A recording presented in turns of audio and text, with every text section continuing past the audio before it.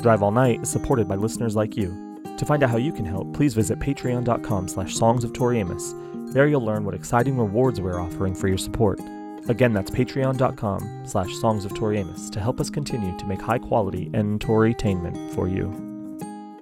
Okay, in a Rolling Stone interview that you did recently, suggested that Tori prefers the nerdy type of boys like Bill Gates. Who said Bill Gates? Did I say Bill Gates? Apparently. I think the question was, what makes Bill Gates so sexy? And you said, I never liked bullies. I used to have a lot of time for the nerds of the world, the ones that don't make the cut. I'd hang out with science kids because they blow things up. Yeah, but the question is Bill Gates a bully? See? Exactly. Probably so. I mean, you can't have that much control and not be one, right? Right. So you maybe were I don't know if he's a nerd, though. No, I'm into nerds, but I don't know if Bill Gates qualifies as a nerd. I mean, I don't even know much about him. I have no idea what he's like. But I think I've always been into techs. You know, guys that are on the technical side, more than the glam kind of boys. I always like the guys that, you know, turn a bit of knobs. I like that. Hey everybody, you're listening to Drive All Night, the Songs of Tori Amos. We are your hosts. I'm Ephraim Jr. And I'm David Anderson. And on this episode, we're talking about Never Seen Blue, a B-side from Tori's fourth album, From the Choir Girl Hotel.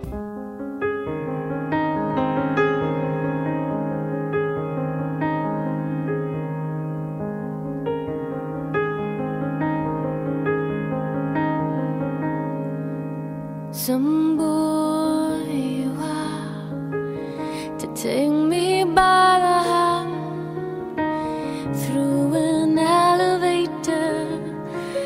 Got a little red light that tells you, boy, where the razor's been.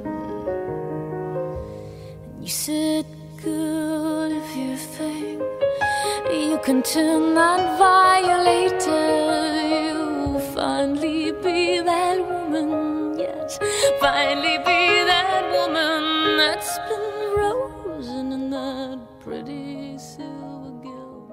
Hey David. Hi, Eve. How you doing? Wonderful. I have some questions for you right out of the gate. Hit me like a piñata. Well, I get in trouble whenever I say that, so I wasn't gonna, but I will. Here it comes. Here comes the big question stick. Boop. Do you think we are courting controversy as much, if not more, than Tori ever has? And I ask that because we're coming in hot. We didn't cool off enough after cooling. I'm coming in hot after our heated debate about when that song was recorded. How are you feeling about that? How am I feeling about our debate? Yeah. I feel good about it. I feel like every song brings about new, interesting ideas. And I might have originally said that Cooling was recorded in 96. And I think I did say that. Actually, I think my stance was that it was all recorded in 96, as she said, but if not, that the bridge was what was recorded in Cornwall, and that it was like Frankenstein together. I believe that was my original stance. Mm-hmm. However, after editing the episode and after kind of going through the whole thing, I fell in love with the Brambles Bridge just by putting together the live section, and I now believe, because of the evidence that Tori Amos herself says, that, oh, it's not finished yet, the second verse hasn't been written, blah, blah, blah, that I believe it was recorded in 98 entirely. Yeah. Yeah, and we have a similar debate coming up with Never Seen Blue. I know. That's why I mentioned it. The debate continues into the next possibly 2 songs even. It's true, because these 3 songs, Cooling, Never Seen Blue, and Beulah Land, are believed to be Pele-era B-sides, which automatically makes people think, just by nature of that being said, that they were recorded in that time. But I don't think they were recorded until Choir Girl. I agree, and again, I think people are going to come for us, or at least for me. No one comes for you. Yeah, they do. Well, only because you're so controversial. Oh, maybe you are courting controversy. That was the original question, wasn't it? You are. You always have. I always have, and I always will. Those low-cut shirts, David? Uh-huh. Courting controversy. Yes. Well, I want to say, too, just to keep it sort of topical and seasonal, I feel like Jamie Lee Curtis in Halloween Kills, where she finally is told or realizes that Michael Myers doesn't really care about her, and he hasn't been been coming for her this whole time. And she's like, no, he was. This is definitely all about me. That's how I feel on this show. I'm like, yes, the listeners are coming for me when I claim Cooling was recorded in 1998. Even after Tori said directly to me, and we have it on tape, that it wasn't done in November 1996. God, I don't know. Anyway, hi. You are heated. You are heated right now. You're coming in hot, and you need to come in warm so that we can get hot. I am. Let's move on before I get too upset before we even really get into the episode. But the fact that you called it seasonal to keep it seasonal means that now we have to put this out before Halloween. God. Well, that's only like a week away. I know. Who has the time? Who has the time, David? You do. I don't. Make the time. Make the time. I can't. Halloween's coming up. I've got one more question for you. Okay. Have you ever seen Blue? Yeah, I have. Really? I've seen all kinds of Blue. Yes, I have seen Blue. Are you just talking about when you glance at the cover of Joni Mitchell's album? Mm-hmm. I've seen the album Blue. I've seen Blue the Emotion. I've seen Blue is the Warmest Color, which is a great movie. I've never seen that. I've seen a lot of blues. And I love the blues as portrayed in Adventures in Babysitting. Meow, meow, meow, meow, meow. Oh my gosh, yes, of course. No one gets out of here without singing the blues. We find a lot of ways, and by we I mean you, to reference that movie on this show. It's unexpected. I know. Well, it's a pivotal movie in not only Tori's history, but in my life. Mm-hmm. Definitely in Tori's history, though. Yeah, for sure. For sure. I think she could have played that Elizabeth Shue part. Absolutely. I think she probably might have been up for it at that point. Do you think Tori would be a good babysitter? No. She'd be like the babysitter that invites the boyfriend over when you're asleep. Oh, she definitely would. When the kids finally go to sleep, Yes, for sure. And then the parents would get home and find them on the couch. Oh, no. Oh, no. Yeah. And then they have to tell her minister father. Tori Ellen. Tori Ellen. David, I have a question for you. Finally. Would you relate, please, to the listeners, your first time hearing Never Seen Blue? Okay, well, it all started in 1998 on September 15th. I actually think I was at a show on the Plug Tour. Somewhere like in the Oakland area, maybe? Does that sound right? Yes. And the single came out, and we went to like a tower in the area and bought it. And it was in that cute little tray with the cardboard, You know what I'm talking about? Yeah, those are my least favorite packagings. Me too. Give me a jewel case, fine. Give me a slimline jewel case, even better, honey. For the singles, they're smaller. So give me the slimlines. Yeah. I'll even take it to Venus and Back cardboard, which I love. But don't give me a paper tray. Like, no. I know. Come on. And what do you think happened with the artwork for this album? Like, for the albums prior to this, there were so many photos and outtakes that were used as single art, and then that showed up in other places later that were never used. I have to assume that the same was true of the Choir Girl photo shoot, but they just stopped using those photos, and they're like, here, slap a still from the video on the single. Why do you think they did that? I disagree with you. I don't believe there were that many, because to be on that copy machine and to get an image probably took 3 or 4 takes, and each try was like, a 5-minute body scan? So I really don't believe, I think that we've seen all of them, kind of like Native Invader, because hand painting that took so long, I think we've seen everything that there is. I think that's true, but again, how did some of these even show up? Like the one where she has that kind of yarny puppet thing on, and a few others that were never used for anything. How did we even get those? Were they in the tour book, maybe? I think so, yeah. I think they were in the tour book. Anyway, there were still others that could have been used, plus the non-Xerox, moody... Exactly, the non-Xerox shoot, yeah. Yeah. I'd love to see more of like those underwater on the rock photos. Me too. And instead, which I do love the photo from Cruel Raspberry Swirl, but it's interesting that they didn't use the same artwork as was included in the booklet. We have no idea where that photo came from. We've tried to figure it out, who the Cruel Raspberry Swirl photo of her taken kind of like from above, and she looks kind of possessed in a good way. Love it. But we don't know who took that. There's no credit for it. I believe that's from the same shoot as the Jackie Strength Father Lucifer remixes shoot. That just to me feels the same, right? Maybe. Well, actually, David, just a little bit of research, and I found out that the Cruel Raspberry Swirl photo was taken by Darren Keith, where the Father Lucifer Jackie Strength photos were taken by Kevin Aqua. Oh. Here's another thought, too. The reason I think that video still is the artwork for the Jackie Strength single is because It's very 50s, like Jackie. We want to like evoke Jackie Kennedy. And the black and whiteness of it all, I just feel like it was an actual specific choice. I think that's right. And it obviously captures the song arguably more so than, Tori laying on that big log rock fossil thing where she's so tired. Oh, she's so tired. Like, you're never going to get away from your wedding if you just lay down. Right. He's going to catch you, girl. He's going to catch you. Yeah. God, how have you been, David? I've missed you. Have you? Thank you. Yeah. I've missed you too. I'm well. I'm wonderful, in fact. Oh, I'm glad to hear it. I'm so glad to hear it. How about you? I've been good. I've been really good, actually. Cooling was an intimidating episode, but we've gotten through it. Mm-hmm. And we've come out on the other side better and stronger for it. I know. She stared us down, and we stared her right back. Right back in her brambles. Right back in her brambles face. Punch her right in the brambles. Should we talk about our guests on today's episode? Yeah. Well, as a testament to how beloved these songs are, these three in particular, Cooling, Never Seen Blue, and Beulah Land, we have another jam-packed episode filled with super fans. And today we're going to hear from Julie Chappell and the wonderful Emily Cousins, who has a really great story about this song. And I can't wait for her to share it with everybody. Same. Should we say hello to our Patreon supporters? Yeah. Hi. Hello. Hello. We only have one new Patreon supporter from last week when we released Cooling, and it is the wonderful Chris Lewis. We only have one, and they're definitely the best one. And they've probably seen Blue. Chris Lewis. Chris Bluis? This episode's for you, Chris. Chris never seen Bluis? As usual, we send love and thanks to all our Patreon supporters, old and less old, new and less new. Classic and contemporary. Yeah, exactly. Modern and classic. And of course, we would never see Blue without the wonderful Shay Stymack, our archivist, our librarian, our lady in blue, Shay. She can play too, Our Lady in Blue. I've never Shane Blue. Never Shane Blue. Never Shane Blue. That's me doing the backing vocal. Like the blues Shay drives. I said I've never Shane eyes. Like the blues Shay drives. Uh-huh. Thank you, Shay, so much for everything that you do. Can't wait to see you on the road. Should we get started? Yep. Should we just get to it? I mean, it's up to you, David, really. This is your party. Don't just stand there. Let's get to it. Strike a pose. There's nothing to it. Blue. Blue. Blue. Blue. Boom, Blue. boom, Blue. boom. Here's a cover of Never Seen Blue. It's perhaps our favorite cover of Never Seen Blue, and it is Nevy Sticks on YouTube. We'll link to it in our show notes at songsoftoriamus.com. Some boy you are to take me by the hand through an elevator. Got a little red line that tells you, boy, where the razor's been.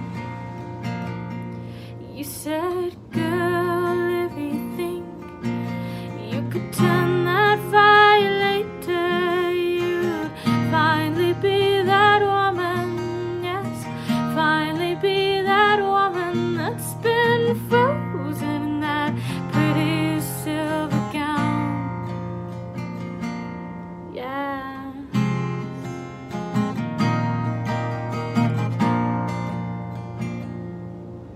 But I've never seen blue like the blues he drives in and around and through me again. You know I've never seen eyes like the blues he drives in and around and through me again.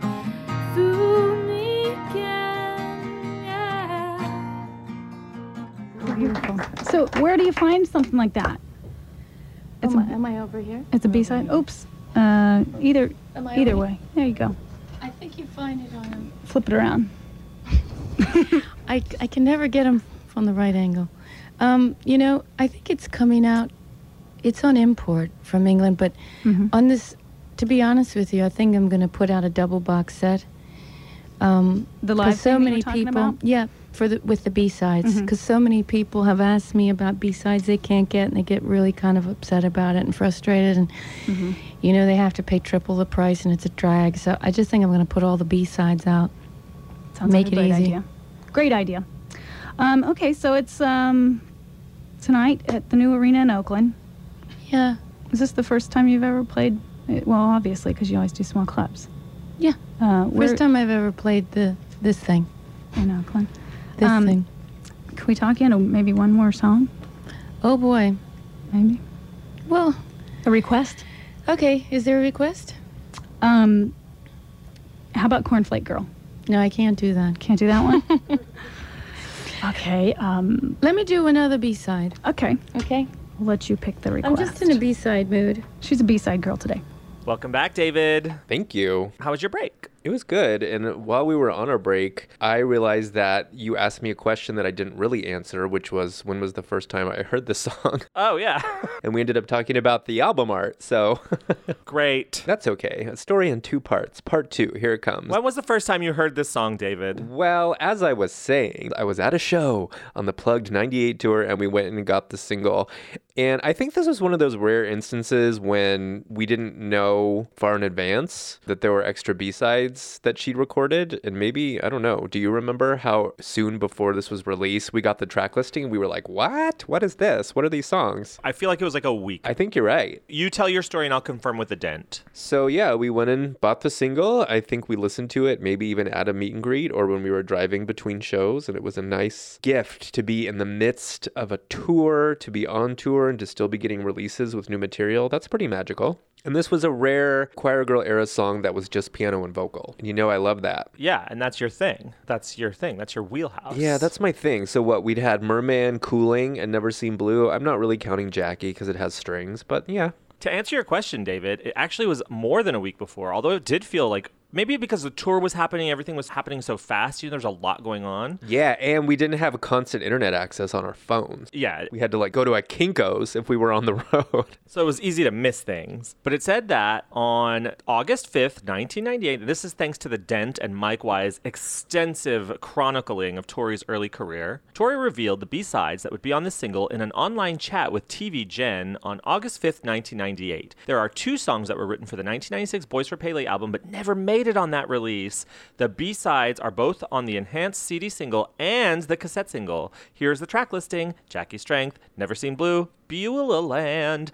But let's be clear. He says right here, and so does Tori in this online chat with TV Gen, there are 2 songs that were written for the Boys for Pele album, not recorded. It doesn't say recorded. Sure doesn't. Let's get the stars out of our eyes, people. Get the stars out of our eyes. I want like a windshield rubbing noise then. Who am I to tell people to take the stars out of their eyes? You're the host of this show. You can gently suggest things. People don't have to do it. Fine. You can do whatever you want, people. Various Tori files, including Chris Johnson and Emilica, have informed me that the B-side Never Seen Blue has been heard before in an early form. Track 8, listed as unreleased song on a bootleg called Goddess, is actually a portion of Never Seen Blue. I love all those titles. I know. Goddess, and also unreleased just song. Unreleased song. Yeah, that was on February 5th, 1996. And again, we heard Cooling for the first time in concert. Kind of like that, we heard Never Seen Blue for the first time on a radio appearance on February 5th, 1996 as an intro to Sugar on WNEW. And here it is right here. My B's stuck, so I have to change keys. Hang on.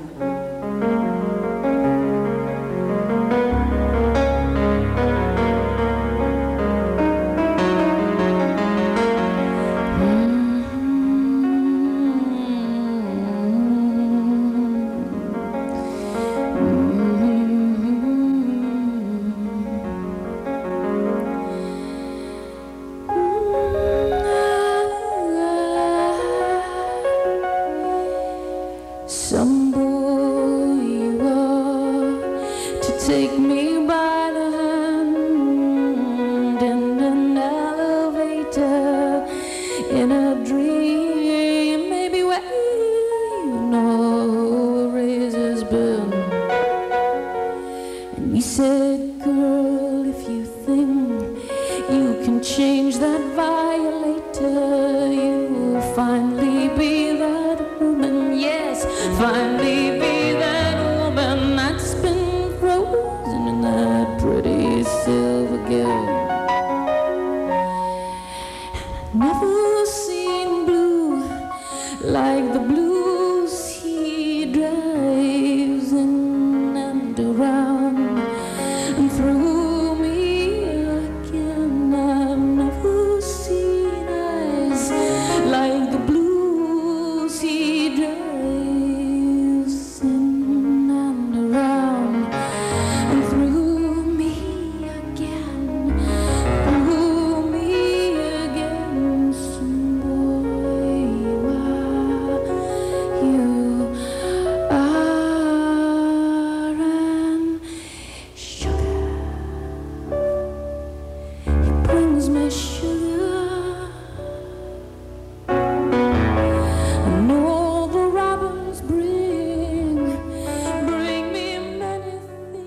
So that was the first time we ever heard even a little bit of Never Seen Blue. To me, it sounds like she's not finished with the song. Obviously, some lines have changed since then, and it doesn't feel like there's a second verse. But it's interesting to note how she goes right into Sugar, because we talked about on our Sugar episode how Sugar seems to be a signal for Mark now. Molasses, Sugar. Yeah, for sure. And we know Never Seen Blue is about Mark, so it's just an interesting link. What do you think? Yeah, I agree that Sugar represents Mark, and going into the song, I think we're probably also gonna, or I'm going to anyway, be making the argument that Blue also represents Mark, and it shows up. I don't want to argue, David. Okay, well, we'll just say that it's true then and not argue about it for once. That sounds good to me. No more conflict. God, you know what? And I do agree with you. I'm not even just saying it. Unity. So that was February 5th, 1996. The day before, February 4th, 1996, on Modern Rock Live, Tori performed an improv that she named in the moment for Mark. Yeah. And let's play a little of this, especially the end. Okay. Tori Amos is with us on Modern Rock Live. Can we ask you to do another song for us?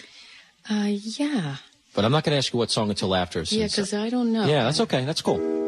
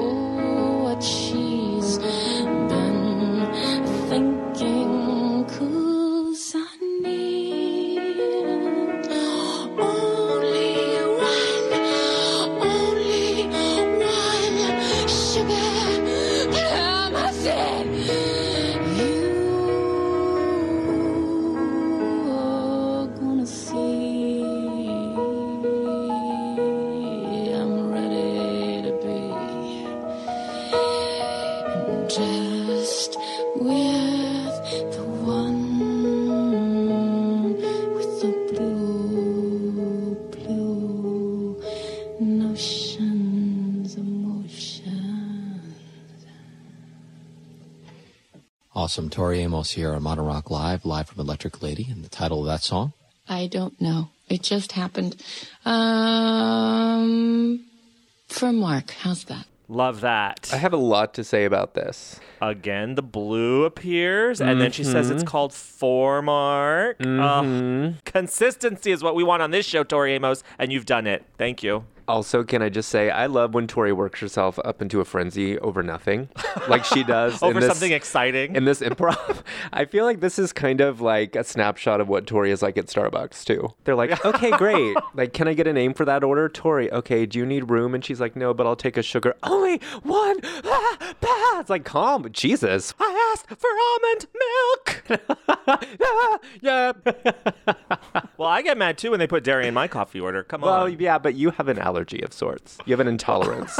It's not just because like you're being persnickety and difficult. Like it's a health issue. Yeah, it's a health issue. I'm very healthy. Mm-hmm. But I don't know, not to get too far into this debate or argument again, but I just feel like if she had, to be clear, when she first starts talking about these songs, she says written, not recorded during the Boys for Pele era. You know, cooling is one thing, but I don't think that something like Never Seen Blue would ever really have been in consideration for an inclusion on an album, whether it be Pele or Choir Girl. So I just feel like if she had in fact recorded it already, we would have gotten this instead of like Amazing Grace, Till the Chicken. Yeah. Or Sister Named Desire. I don't think this would have been on the album. Like, why would she sit on this and then give us those random... I just don't think that happened. But anyway. And even though we'll discover, like, in the live section, and she does say, like, it was supposed to be on Pele, but again, that doesn't mean recorded. Right. I can really see this song, honestly, ending Pele, like not the way Pele was eventually born, but like I can see when you're charting, like this is a novel about a relationship that you want to end where you found the one, right?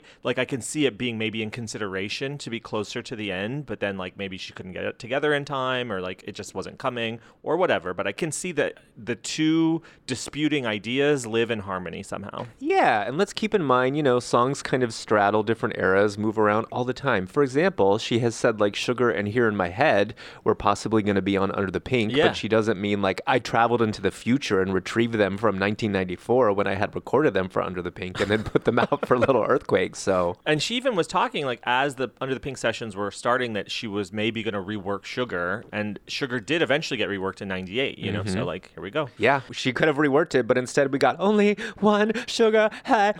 I said no whipped cream. Okay.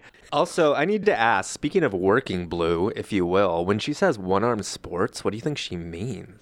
Oh, you know what she means. I don't know. Is that an act of self-love or is it bowling? You know what she means. She says he's good at one-armed sports, and you know what that means. Do I need to explain everything? Am I going to have to, on the Walk to Dublin episode, explain what a sheep machine is to you, David? Maybe. I'm a babe in the woods. I'm just a lady. I know. I was listening to the last episode, Cooling, as I was editing it, and you are very pearl clutchy whenever anyone mentions Tori Amos and sex or drinking. Is that true? Yeah, no way she's ever gotten drunk. Yeah, she talks about wine every single interview, but she's never been drunk. How dare you suggest? I don't think I said she's never been drunk. I've seen her. You were scandalized. I've seen her drunk at a show. She kissed you on the lips, David. Oh, well, that's not even what I was thinking of, but you're right. But I think on the San Diego show, the 98 show, where she did Father Lucifer for me, she seemed like a little on stage, like she'd had some drinks before the show, which she says she doesn't do that, but I don't know. Well, I mean, I know she said she doesn't do it, and I'm pretty confident that she doesn't usually do it, but of course, sometimes I've been to work after a long lunch, you know, and I've had a couple. I don't usually go to work drunk, but... But it does happen. It can. It does happen. Tell me about the first time you saw Blue and heard it. You know, I had never seen Blue until the first time. And the first time, you know that I'm team band, especially in 98, I'm team band, right? So I'd like you to picture September 15th, 1998, where I've lived with Choir Girl for several months, right? And I'm loving all the bootlegs that are coming out of the club tour, of the plug tour. And then we get this single that is like the ballad of the record with 2 piano vocal only tracks, which I know you love, David. You don't have to be so accusatory about it. I know you love it. It took me a while. Like, these were growers and not showers for me. Like, it took me a while to really find the beauty in both of them, in Never Seen Blue and Beulah Land, which, of course, I love now. And I love it for the sentimental reason of why she wrote it, you know? But the whole single for me was a little forgettable in the time of the band, you know? Yeah, plus it's in that cardboard sleeve that you can just lose in your car. Exactly. And I didn't even want to play it that often because I was afraid I would break it, or I was afraid I'd rip the paper or get it like dirty, or like the tray would break. I hated that packaging. That single is as fragile as your emotions. Oh, you're right. So this song actually was officially released for the first time on September 15th, 1998, as we said, on the Jackie Strength Enhanced CD single with the video for Jackie Strength embedded into the disc. If I remember correctly, the video for Raspberry Swirl as well. So that's exciting. Embedded. I've tried to pry it out. Can't do it. Can't do it. I broke it in half. It wasn't in there. No. The song next appears on one of the original bootlegs recorded in Manchester, United Kingdom on June 5th, 2005. And yes, for those wondering, I was there. there. In Manchester, England? Across the Atlantic Sea. Mm. I was a genius. In and around, through me again, through me again, through me again. You know that frog that's fucking number one? It's now in my goddamn throat.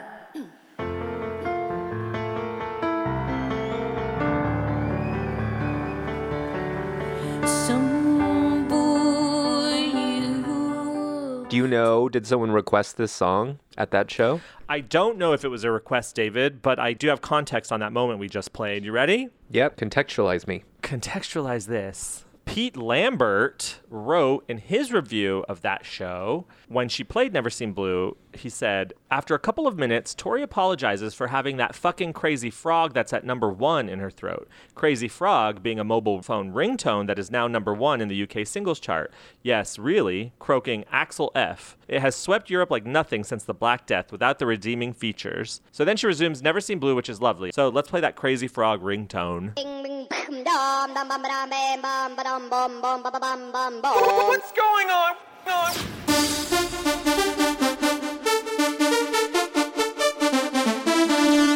Ding, ding.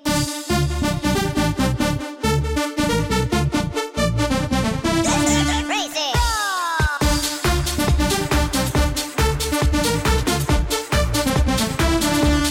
Ding, ding.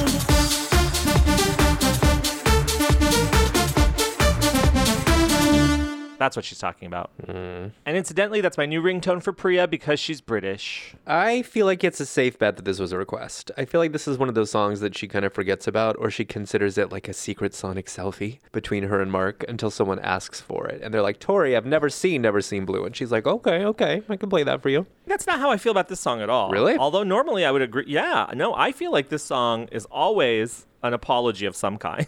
Like to Mark? Yeah, this song consistently appears at least once on almost every tour. It's not really missed a tour, and we'll get into that in the live section, which is surprising for a rarity, right? And it's usually paired with like a Pele track. I just feel like this is a secret message to Mark every time she plays it. That's how I feel. Whether it's an apology or not, it's like a message to him. But why you said apology originally? Why did you say that? Just curious. Because sometimes it comes after songs that are clearly not about Mark. You know? know? I don't know if that's an apology so much as like, don't worry, you're special too. Here. Yeah, exactly what I mean. But it all worked out in the end. That's the place this song takes. And can I just say, by the way, that was a comment, not a criticism, because I fully understand the need for that. I had a similar conversation today where I was like, just tell me I'm the most special. I didn't get a song, but I got reassurance. Oh, well, that's cute and healthy. Are you being sarcastic? Never. Oh, no. The song next appears on the bonus B-side disc E from Up Piano, released in September 2006, and it was remastered. Yes.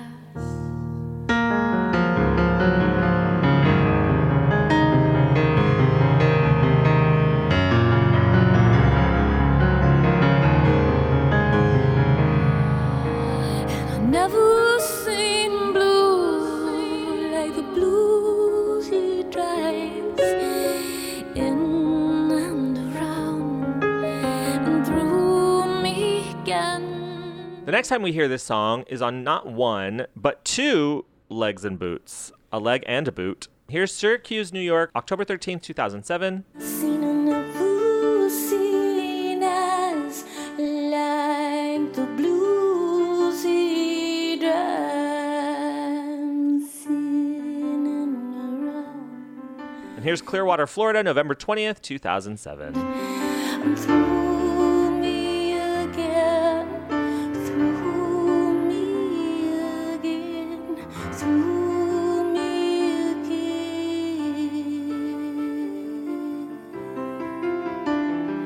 I like that. I like when boots come in pairs, and if they both happen to be blue, all the better. You know what? I'm going to tell you one of my greatest shames, and I can't believe I'm speaking this on air, but I don't like when boots come in pairs, or shoes for that matter, because one of my feet is a half size bigger than the other. Mm-hmm. So one of my feet thrives in an 11.5, and the other foot thrives in a 12. We want them to thrive, not just survive. Yeah, my feet have got a soul, but I sure don't. I always have to mix and match pairs. Yeah, so I thought you were going to say you're kind of like Punky Brewster in terms of your fashion sense, and you like to mismatch things and not wear the same shoes on both feet. No. I do my mismatching in the store. I will always pull like a 12, and they never notice. So if someone's out there with a 12 left and an 11.5 right. Oh, man, it's your fault. Yeah, sorry. Like, I need a size 12 for my foot and a size 10,000 for my ass. Exactly. Should we get to the quotes, David? Okay. This is from TV Guide Online Chat, August 5th, 1998. Beska asks, do you ever write songs that don't fit in with the rest of the album? What do you do with them? And Tori says, on Jackie's strength, I have 2 unreleased songs that are coming out as part of the CD single, as part of the Jackie package, or the Jackage. She should have just said the Jackage. That's a one-armed sport if there ever was one. Obviously, Jackie is one and Never Seen Blue, and the third track is called Beulah Land. These 2 songs were also written for Boys for Pele and recorded for it. That's stretching it, Tori Amos. That's stretching it, Gary. But they weren't right, so I held them. And now they feel current. They feel like their time is now. She's already changing the narrative here. She doesn't even know. She's like, they are written, they're recorded. One's called Beulah Land. One's Never Seen Blue. I don't know. Never Seen Beulah. Never Seen Beulah. Beulah. This is why, and if you took offense on our last episode that we're not necessarily trusting Tori Amos with her own legacy, it's because of these conflicting comments. Yeah. I feel like there's a reason for this, and it's financial in nature. I can't be any more specific than that, but I feel like for some reason she needed to establish, maybe because of like studio time or I don't know, however, like Atlantic was paying for that church rental, because this reminds me of when she started saying later on, like, no, I don't live in the UK. I'm just a visitor. This is Mark's house. Like she had some tax thing going on. I feel like something similar is happening here, and suddenly she's being like a little sketch. Yeah, well, that happened with Welcome to England, and like we can talk about it then when we get there. Okay. We're just around the corner. Why don't you read this from the Metro UK, September 16th, 2011. Okay, I'm going to write on the Metro and read it. You're very into your spiritual eroticism. How does that work for a married woman? As a married woman, I made a commitment to someone fantastic. I like being in a monogamous relationship. I made that commitment after not necessarily being monogamous with other people. But once I met husband Markali, it was love at first sight for me. It wasn't for him, but that's okay. He was a front-of-house sound engineer. So you slept with the staff? Yes. I won him round with patience, and by keeping the way I felt secret for 10 months. I had my beady eye on his calves as he walked around in shorts and caterpillar boots. I knew my world was going to turn upside down, and I loved turning my little blue world upside down. I was about to buy a house with another guy when I saw him walk in the room. I was at the piano, and a whole group of people walked in, and I saw him, and my heart stopped. I called one of my friends and she said, girl, it's over for you. If you buy that house, keep the receipt. I think it was Karen Binns. That sounds like Karen Binns. Yeah. Then my thing fell apart and his fell apart, all without me saying anything. And finally, we were at the same place at the same time. Let's take a pause there because that's actually really beautiful. If she didn't say anything, and I've never known that Mark had a thing before. She says, my thing fell apart and then his thing fell apart. Yeah, what was his thing? Exactly. Like he must have been in a previous relationship and it just like worked out. And I mean, obviously it's kismet. It's how it was meant to be. I just think that's really beautiful, especially if she was so committed to someone else. I guess, but I just think this is a dangerous lesson. Why? Like keep secrets. Don't tell anyone how you feel about them. Just wait it out. Put an offer in on a house. What? Don't tell the person that you're maybe buying property with that you have feelings for someone else. I don't know. This doesn't sound great to me. Well, she didn't. She said that she was about to buy a house with someone else when he walked into the room. So that's why. Do you think she saw him at the open house? No, obviously at the beginning of tour. Okay. At the beginning of the rehearsals for tour. Right. David, get it together. The interviewer continues, and so you jumped him? No. I brought him a cup of tea and I said, I think I have a crush on you. And he said, there's only one answer to that, a date. We went out to dinner and he got a migraine. Typical. Oh my God. Calm down with your migraines. I have to wash my hair. I mean, I have a migraine. I mean, either way, I just can't do it. Did you believe that he had a migraine? He looked at me and said, bloody hell, I can't believe this is happening. I got him a cold cloth, put it on his head, put him to bed, and sat on the couch. The next day, it all changed. We went on a picnic and have been together ever since. It'll be 17 years this October. Honestly, I'm not going to lie. That's awesome. Good for her. Good for him. What's awesome that she has some sort of like caretaker thing. Know that, like, you know, when you have a really good first date story, I don't know, it's a nice marker of, like, later. Yeah. I don't know. This is kind of a meet cute. Yeah, and obviously they'd been working together already for 10 months, so they were on some level comfortable with each other, you know? It's just like a series of foibles. It's just adorable. Honestly, I'm not going to lie. I like people to be happy, David. Yeah, it's perfect in its imperfection, just like me. Oh. Also, how did they establish that Tori is very into her spiritual eroticism?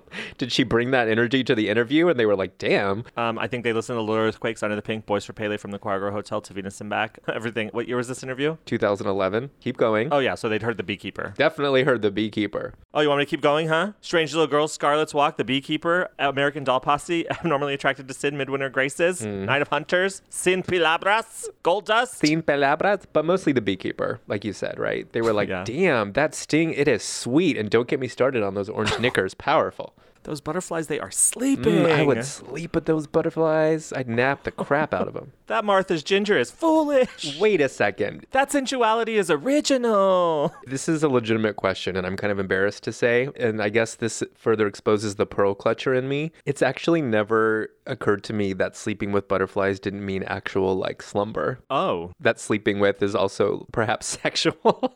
Really, David? So which one is it? I think it's both. I think it's she sleeps with butterflies. Like, the men she chooses are butterflies. They're caterpillars that have become butterfly. Like, you know, I don't think it's What does that mean, though? They don't belong in nets? No, that they are beautiful, that they are unique and untamable and wild and completely beautiful. David, Tori Amos has had sex before. She has a daughter. No. I know. She's done a lot of research on Maryism and Immaculate Conception. Yeah. I'm not convinced that Tosh is anything but the product of Immaculate Conception. Tori only sleeps with butterflies. You do think of her as your mother because you know when you just don't want to think of your parents having sex. I definitely don't. You know that TikTok? Here, I'll play it here. Are you crying? You would be dead right now if you heard it. What did you hear? What did you hear? Nothing.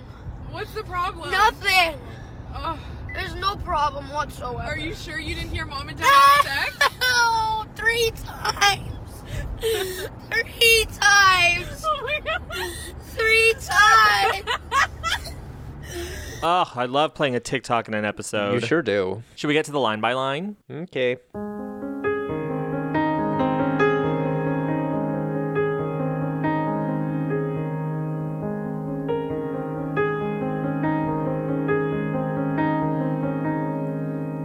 Some boy you are to take me by the hand. Some boy you are to take me by the hand. We begin the song and there's already an act of PDA, which when it happens, like when some boy takes you by the hand, it's like the sweetest thing, right? Especially if you're not expecting it, especially if he's like, I've had this guy in my life who used to, when I would like go through a door, like go around a corner, he would like gently guide my shoulder, you know? Not like in a pushy way, but like, we're going this way, kind of. It was just the sweetest. It's the sweetest thing. It really is so sweet. So I already feel the love here. What about you? I also feel like, I think Tori would probably acknowledge that she can be a lot.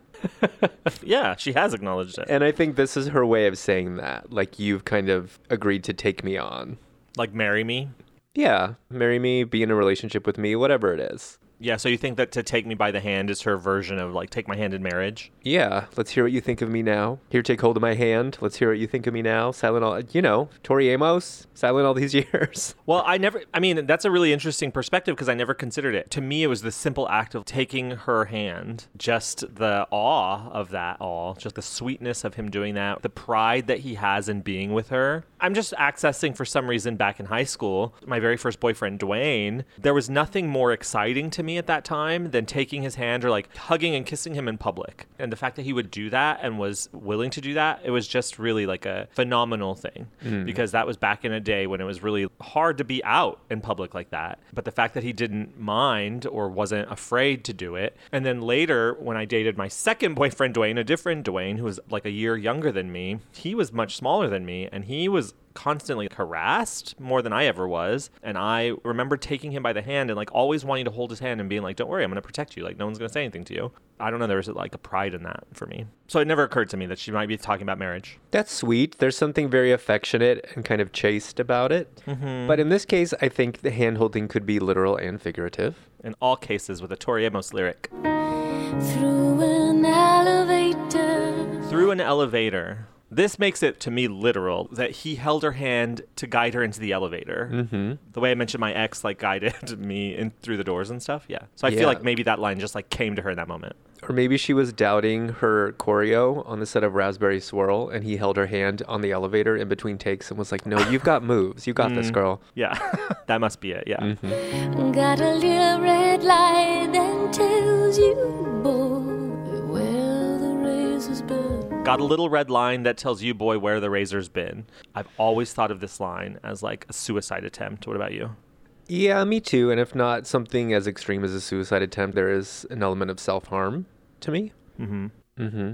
When you hear this line, got a little red line that tells you, boy, where the razor's been. Is that line on her wrist? Is that line on her leg? I've heard interpretations where it's like a shaving, like she shaves her legs. Yeah, I was thinking about that too. I always picture it on the arm or the wrist. You do? I do. Wow. And again, we're never going to know like how literal this is or isn't, and it doesn't really matter. But I'm also just thinking about the fact that they really got involved during Boys for Pele, and that he was, you know, obviously there during the recording of the album. So I feel like in some ways this is a way of saying like, you've seen me at my worst when I was really in it. Yes, absolutely. Mm-hmm. Got a little red light that tells you, boy, where the razor's been. Is there any way, David, I want to put something out there. Is there any way that the little red line that tells him where the razor's been, is there any way that that could be a reference to the Me and a Gun incident? Because, you know, she's said in the press that it was actually a knife. And even in 2007, when she's on stage, when she does it with the band, obviously she pulls out a gun, but she pulls out a knife first, right? And I'm wondering if this is not a reference to like, because we'll see in the live section that she pairs it with Me and a Gun the very first time she plays it. And I wonder if it's like a continuation of that story or like an ending to that story, and that he can see, especially the next line being Violator, like he can see what she's been through. He knows who she is. And that might be even the violator that he's talking about for her turning. What do you think? So walk me through it. So is the red line and the razor, is that some sort of like psychic wound as the result of sexual trauma? Yeah, maybe. Because obviously she's carrying that stuff around with her. I could see that. And again, that pairing kind of makes sense if you look at it as healing sexual violence in the context of a healthy relationship. And maybe that's how she knew he was the one. Mm-hmm. But that also speaks of kind of like great vulnerability and one's interior world, maybe. And that indicates to me that he sees everything. Like she is not hiding anything from him. Yeah. And that he's able and willing and happy to love her. Yes, totally. Even though she's carrying around that psychic wound, as you said, which is a beautiful way to say it. And like you said, we'll never know the extent of the literalness of it, but it's important for the character in the song, the narrator in the song, like you have to understand that she's been through that muck because he does save her in the song, I think. Yeah. And obviously kind of choosing the wrong people or pursuing destructive or even abusive relationships is a form of self-harm. And Tori has acknowledged that she was engaged in that kind of behavior during the Pele era. And at one point, Mark took her aside and was like, why are you doing this? Why are you going after men like this? And she was like, oh, right. So I feel like that's a way of saying that in this lyric. He took her aside and said that or said this. You said, good if you think you can turn that violator. You'll finally be that woman. Yes, finally be that woman that's been frozen in that pretty silver gilt. Yeah. You said, girl, if you think you can turn that violator, you'll finally be that woman. Finally be that woman that's been frozen in that pretty silver gown. To me, what you just said, he took her aside and was like, why are you doing this? That's this moment. 100%. Can we act that out for a second? Yeah, sure. I love a scene. Yes. I love a good scene. As if this was like the actual words that he spoke. And he wasn't like, Tori, why are you dating these guys who aren't good for you? He was like, girl, if you think you can turn that violator, you'll finally be that woman. Yes, finally be that woman that's been frozen in that pretty silver gown. Yes. And she was like, oh shit, he's right. Do it again. I need more commitment, David. And I need you to give me room. I'm going to improv some things. Okay, am I mad? Am I concerned? What? No. You're concerned. You're serious. Okay, I'm picturing, I can't see right now, but I'm imagining looking directly at you, not even Tori, you. Okay. And I'm like putting my hand on your shoulder, maybe like running it down your arm. And I'm like, girl. Yes. Girl, if you think you can turn that violator, you'll finally be that woman. Yes. Which woman? That woman. Which woman? Finally be that woman that's been frozen in that pretty silver gown. Yes. Thank you. End scene. That was beautiful. I think we should turn that into a short film. Okay. You said good if you think you can turn that violator. Finally be that woman, yes. Finally be that woman that's been frozen in that pretty silver gown. Yeah. To me, this is really powerful, where it's someone sees you, someone actually sees you, not only just sees you for who you are, but like sees that you are being self-destructive and can call you on it. And it takes a certain person that can call you on your bullshit and you still love them. I don't know. Some people call me on my bullshit and it's like, get out of my life. Like some people call me on my bullshit and I trust and respect them so much that I have no choice but to see my bullshit, And I think that it's important at this moment. It's obviously a very pivotal moment in their relationship. And it feels to me like he's offering himself as a way to help her turn the violator, change the narrative, take it out of that negative place and really make something beautiful out of it. Grow up. I'm imagining Julia Roberts in My Best Friend's Wedding when she's like, choose me, marry me. I love you. I've loved you for 9 years. I've just been too arrogant and scared to realize it. And, well, now I'm just scared. So I realize this comes at a very inopportune time, but I really have this gigantic favor to ask of you. Choose me. Marry me. Let me make you happy. Yeah. But he's basically telling her, not like grow up in like a negative way, but you'll finally be that woman. That woman. You've been frozen in a silver gown, maybe whatever silver gown means to her, whether it's the Precious Things prom dress that she wore and that she had a pretty silver gown or whatever, like frozen in her childhood or frozen in her young ladiness. Now she'll finally be that woman. She was a lilac mess in her prom dress. Well, you're right. That prom dress was lilac, but maybe it was lilac and silver. You don't know. The Precious Things dress is peach. Oh, yeah. Well, maybe it was peach and silver. You don't know. That's true. I don't. So by turn that violator, do you think that means essentially like change a man? If you think you can... No, turn that violator to me means, obviously Tori we've heard Me and a Gun and we've heard her interviews. She had some work to do there. And she's still, in 94, 96, playing that song every night. I feel like Turn That Violator, and the reason this got paired, the very first time it was ever played, it was paired with Me and a Gun. And I think it's because he helped her shift the narrative of what a man is and what actual love can be in a bedroom. And that's what I think Turn That Violator means. Turn that violation, turn sex into something positive. I think you're probably right. And I just have to say, maybe, my perception is being colored by the fact that there's a Depeche Mode album called Violator. Yeah. Which is just so gothy. Mm-hmm. I don't know if I'm going to regret this, but I don't know if this is another instance of maybe Trent Reznor being woven into a song, because I could see her like nicknaming him the Violator or thinking of him as like this gothy, Absolutely. Dark Prince, Squire of Dimness, whatever. For sure. And that still follows what I was saying, because up until Mark, she's got a negative, not a negative association with sex, but there's still a lot of stuff around her in that area, Yeah. And even if whatever happened or didn't happen between her and Trent Reznor obviously wasn't good, so he's part of the violation. But I always do think of Depeche Mode as well when she says that. It's just such a good word too. Violator? Yeah, violator. Yeah. I mean, it's not a good word, but it like rolls off the tongue. Violator. Unless she had some beef with Dave Gahan, who knows? Well, if she did, she probably wouldn't be covering Enjoy the Silence and Personal Jesus. But she changed the words and Enjoy the Silence. When she gets beefy, remember? You know it. Yeah. She'll drop a Brambles Bridge and like shit talk Morrissey like nobody's business. So yeah. I never seen blue like the blues he drives in and around and through me again. And I've never seen blue like the blues he drives. Never seen blue. Okay, so when these lyrics were originally published to the Dent, you know how every time we'd hear a song like leak or without lyrics, like on a single, people would like speculate what the lyrics were. And that's why we needed that lyrics book in 2001 so bad. Because obviously I've never seen blue like the blues he drives. But when it was first published on the Dent, it was bluesy drives. I've never seen blue like the bluesy drives. Like a bluesy drive? Like the drives that we take that are bluesy. Yeah. You know, we got a little Billie Holiday on. Yeah. Our bluesy drives. We're probably in that like cornflake girl truck. Yeah. Or maybe even a dilapidated Mustang. We got a story of O in the bucket seat of our dilapidated Mustang. Obviously, she's talking about his eyes, right? Does Mark have blue eyes? Doesn't he? I don't know. I try not to make direct eye contact. I've always assumed.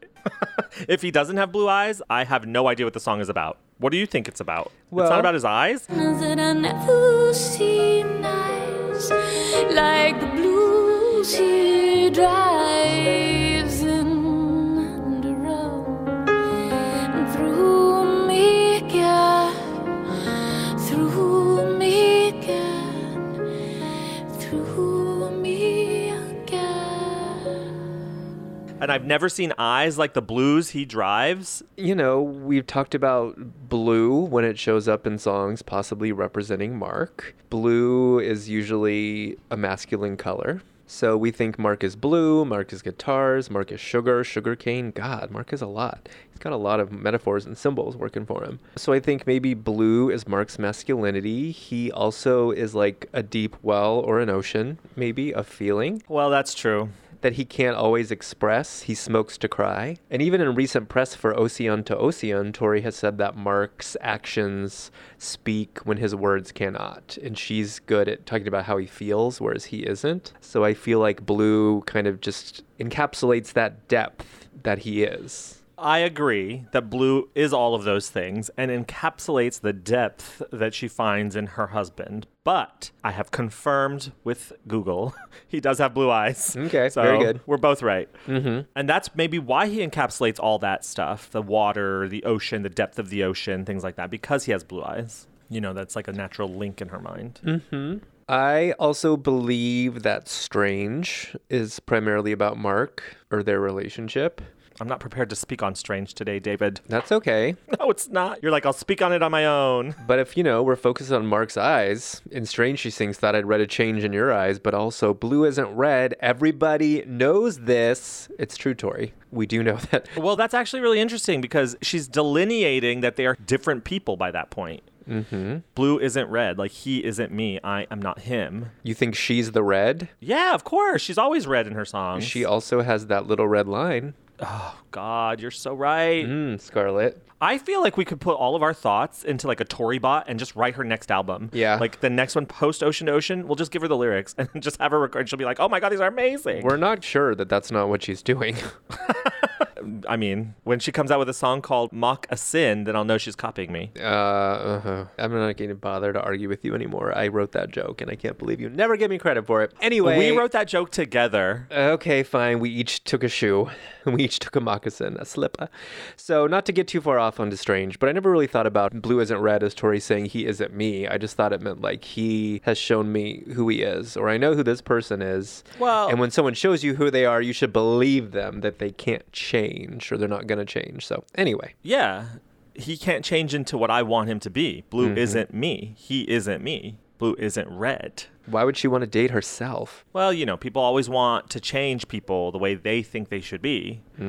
But it never will happen, you know. To me, this sentiment, though, is just like a really beautiful statement. Like, he can see through me. He can see me for who I am. And I've never been so in love or so captivated by someone's eyes as I am by this man. To me, it's as simple as that. But I think also I've never experienced this depth of love and intimacy in a relationship.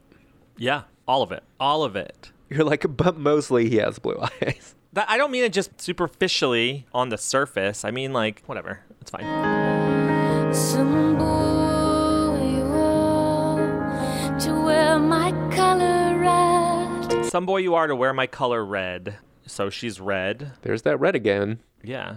I mean, this could be many things. This could just be some boy you are to be proud to be seen with me, or to be proud to be married to me or connected to me, or to want to do all of those things. Red could be fire. Some boy you are to help me process Boys for Pele, to like work with me through that. Some boy you are to walk through the fire with me and do so proudly, you know? What do you think? I also wonder if to some extent that could mean, for lack of a better way to put it, to kind of take a back seat or let me have the spotlight and be kind of the alpha or the breadwinner in the relationship. Mm-hmm. Yeah, I love that. Like instead of her wearing his blue, he's wearing her red. Mm-hmm. Yeah. And that you're secure enough in yourself and in your masculinity to not feel threatened by that. Which I think is reflected in... To wear it very proudly, wear it like a lady. To wear it very proudly, wear it like a lady. Like you're proud to be with me, and like you're secure enough in your own being to be behind Tori Amos. You know? To be employed by her, to let me be the breadwinner, exactly like you said. To wear it very proudly, wear it like a lady knows how to cross her legs where the birdie's been. Wear it like a lady knows how to cross her legs where the birdie's been. I just love that phrase, that phrasing, and that before and after, you know? Where the birdie's been? Wear it like a lady knows how to cross her legs. You know, because it's two thoughts in one. Wear it like a lady, and a lady knows how to cross her legs where the birdie's been. We obviously know what the bird is, though I can't wait to hear your non-sexualized idea of what the birdie is. But go ahead. What if it's an actual bird? Or what if it's just my God. the empty cage now that she's killed the bird? But what does the birdie represent? I think obviously the bird represents the cock. The bird. Golly. The cock. The cock. That's what that's what a bird is. Do you not listen to Cha Cha Heels podcast? I don't. Oh. I listen to Kitten Heels. Fair. So, knows how to cross her legs where the birdie's been. What does that mean to you? Is that like a defensive crossing? Or does crossing her legs kind of just represent like a shift and a different way of thinking about sex now? I don't know. Oh, that's interesting because I've never thought of it defensively. Just like that she has a secret. You know how she said that she's not always been in monogamous relationships, but she actually now enjoys monogamy? Yeah. That to me is that shift, yeah. Shift is a good word. I'm also thinking of the way she pivots towards the audience and crosses her legs when she starts leather. And it's kind of playful and sultry. And maybe this line is kind of like a nod to her past and the fact that she's kind of closing that chapter and now she's married and in this committed monogamous relationship. Yeah, she's crossing her legs. Like, boom, done, Yeah. closed.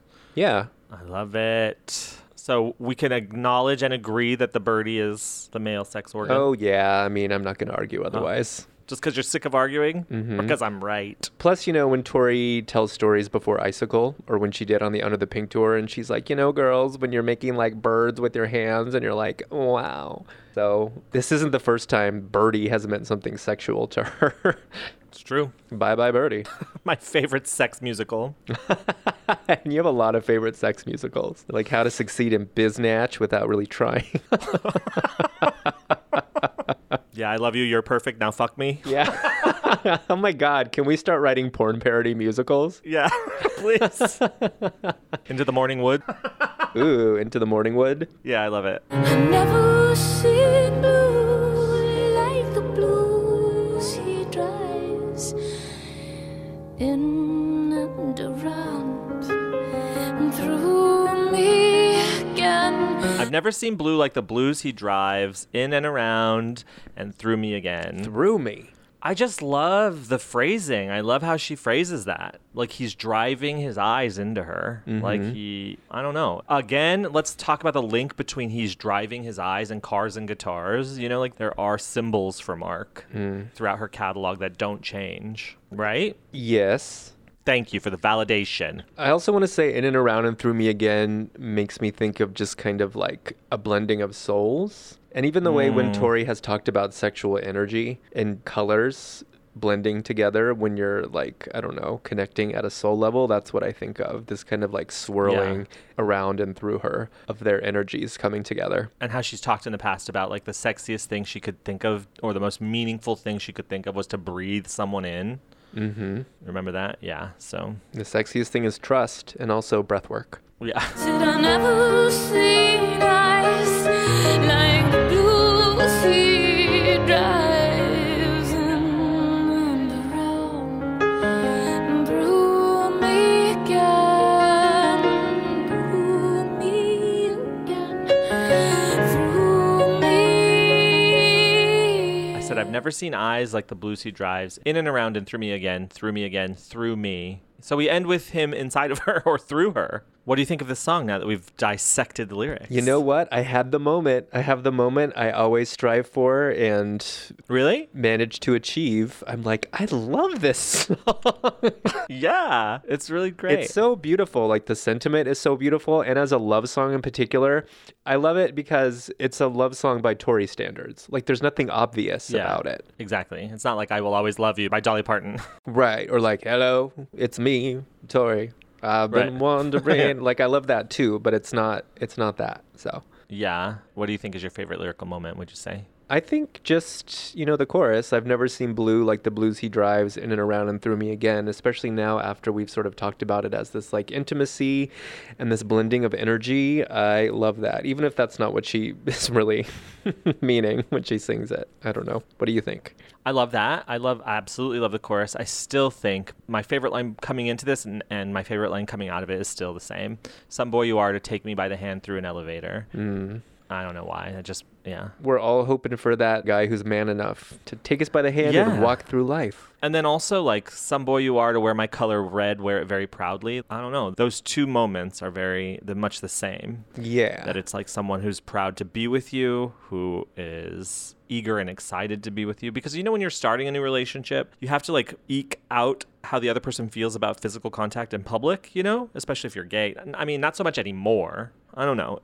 People are very particular about physical contact. You got to make sure you match in that way. And I don't know, when someone is just like takes the lead. Oh my God, I love when someone takes the lead. You sure do. I don't even like to push the elevator buttons. Filthy. Well, I was going to say, they're really dirty. And now in the age of COVID, you don't want to be touching those. You need like a little poker. Yeah, exactly. I have a COVID poker to open doors and push buttons. But anyway. Really? I do it with the corner of my phone. I think this song is also a lovely reminder that you are not too much. And if anyone has ever made you feel like you are, they're not the one. Because the right person is going to love you for everything that you are and drive their blues in and around and through you again. Are you talking to the world or to me? Both. You, the world, everyone, anyone who needs to hear it, myself. I live in the world, David. You are not too much for those who can't get enough of you. But also you can never get enough of what you don't need. God. You can never get enough of what you don't need. That's not true. You can never get enough of what you need, right? No, you can definitely have your fill of what you need. But if you go to a buffet and you're trying to fill a hole with food, you're never going to be able to get enough.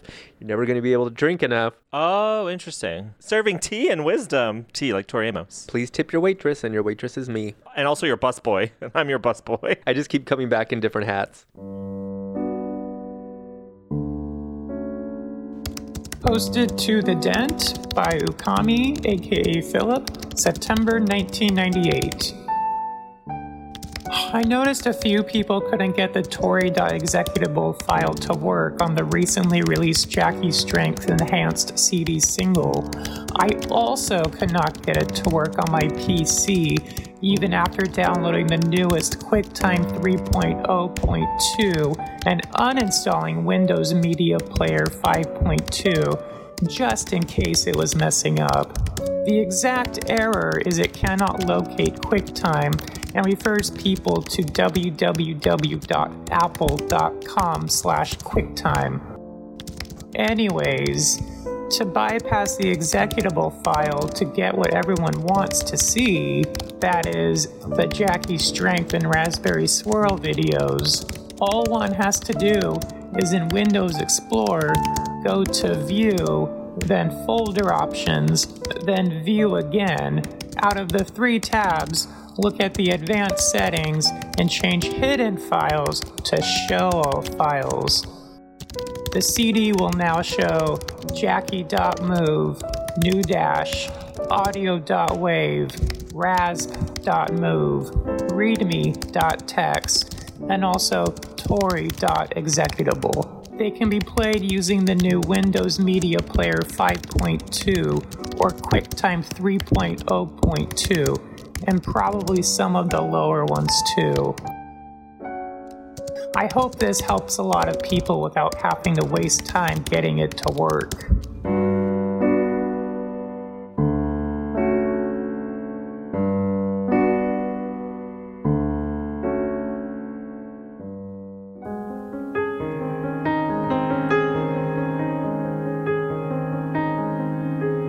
I'm getting a little I'm on Fire from this. Her cover of I'm on Fire. Mm-hmm. Like the way she interpreted it. Mm-hmm. Which makes sense because she's on fire by Mark, you know? It's true. Through an elevator.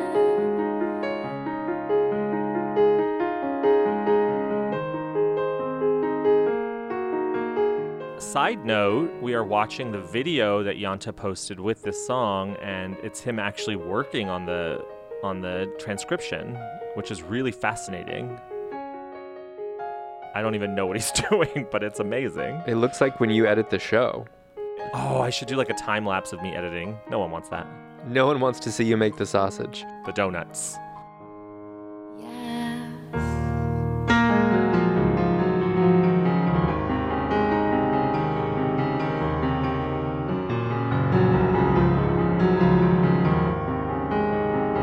I love these low notes. You're not going to be there with me, but I want a piano vocals only album at some point in Tori's career. Why would I not be there with you? Because you love the band. I do love the band, but yeah, I love everything. I want something before she retires that really showcases her as a composer and a player. Not even like string accompaniment necessarily, like Night of Hunters. Original piano vocal only like this. Give it to me.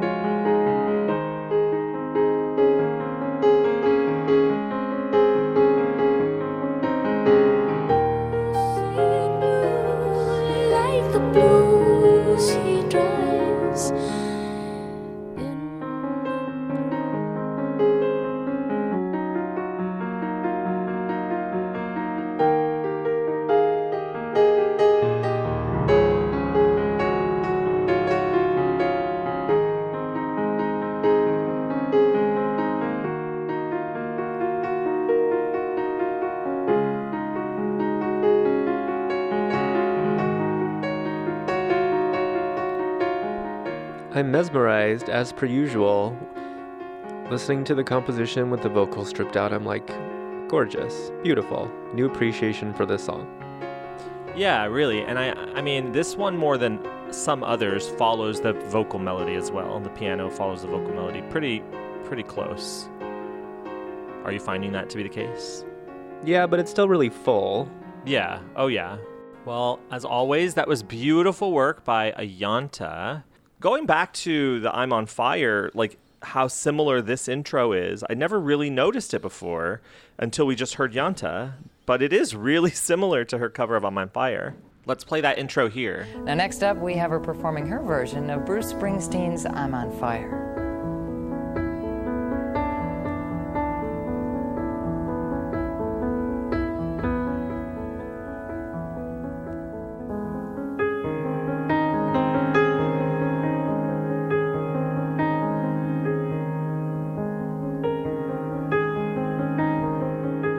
Do you think that it's a purposeful move for her to take that from that song because, she's obviously on fire for Mark, and maybe that's what she's saying. And also, she could steal from herself, and she could certainly steal from herself if it's a cover of someone else, I don't know how intentional it is. It kind of sounds like the thing to me where I don't know, when I use the term noodling, it sounds condescending or like I'm devaluing her work. Oh, she was just noodling on the piano. Yeah. But I could see her playing I'm on Fire and it kind of morphing into something else. Like the intro to this. So I don't know if I would call that intentional or not. And obviously we don't even know if that's true at all.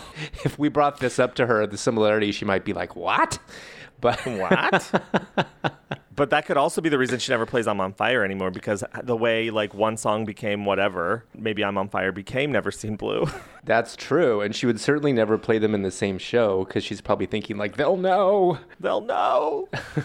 So something interesting, David, is that I believe that was written in A flat major. According to Yanta's transcription on the screen, is what I was able to gather. And I looked up some characteristics about the key of A flat major, and it said on this page that it's the key of the grave. Death, grave, putrefaction, judgment, and eternity lie in its radius. So I'm going to choose to pull eternity from that, as in a marriage, Yeah. Yeah. I'll carry the burden of putrefaction. Yeah, we'll carry this love to our grave. Seriously. You can support Yanta and listen to all his wonderful work, both Tori covers and originals, at patreon.com/Yanta. You can also go to Figure Tori Out, which is our friend Paul Roy's website. He's compiled 20 years of the Yahoo Group's Figure Tori Out transcriptions that were behind that Yahoo Group wall. So you do have to be a member to get all the transcriptions, but it's free to be a member. So go over there for live stuff, for different versions. You're going to love it. FigureToriOut.com. Paul Roy's not only the president, he's also a member. Exactly. And he owns a harpsichord, which he's left me in his will. Thank God. He did? He did. I'm a pre-harpsichord owner, assuming Paul Roy dies first, which is highly unlikely because he's very young. Ephraim's dying. Who's got the will? I want to be second in line because I want a harpsichord, even though it's horribly out of tune and he apparently can't find a harpsichord technician to fix it. No. It's warped. The soundboard of the harpsichord is warped. Oh, no. Pre-Paul Roy. So, yeah, it'll never be able to be fixed unless you buy a whole soundboard, which is the harpsichord itself. But I just want it as a statement piece. You should definitely play Just Bells for Her on it, because now it's like a combination of the harpsichord and the detuned piano from the album. No, that's not what I'm going to do. I'm going to play the beginning of Blood Roses from Unplugged, where it's out of tune already for her. So she's like, bam, bam, bam, bam, bam, bam. And she hits it.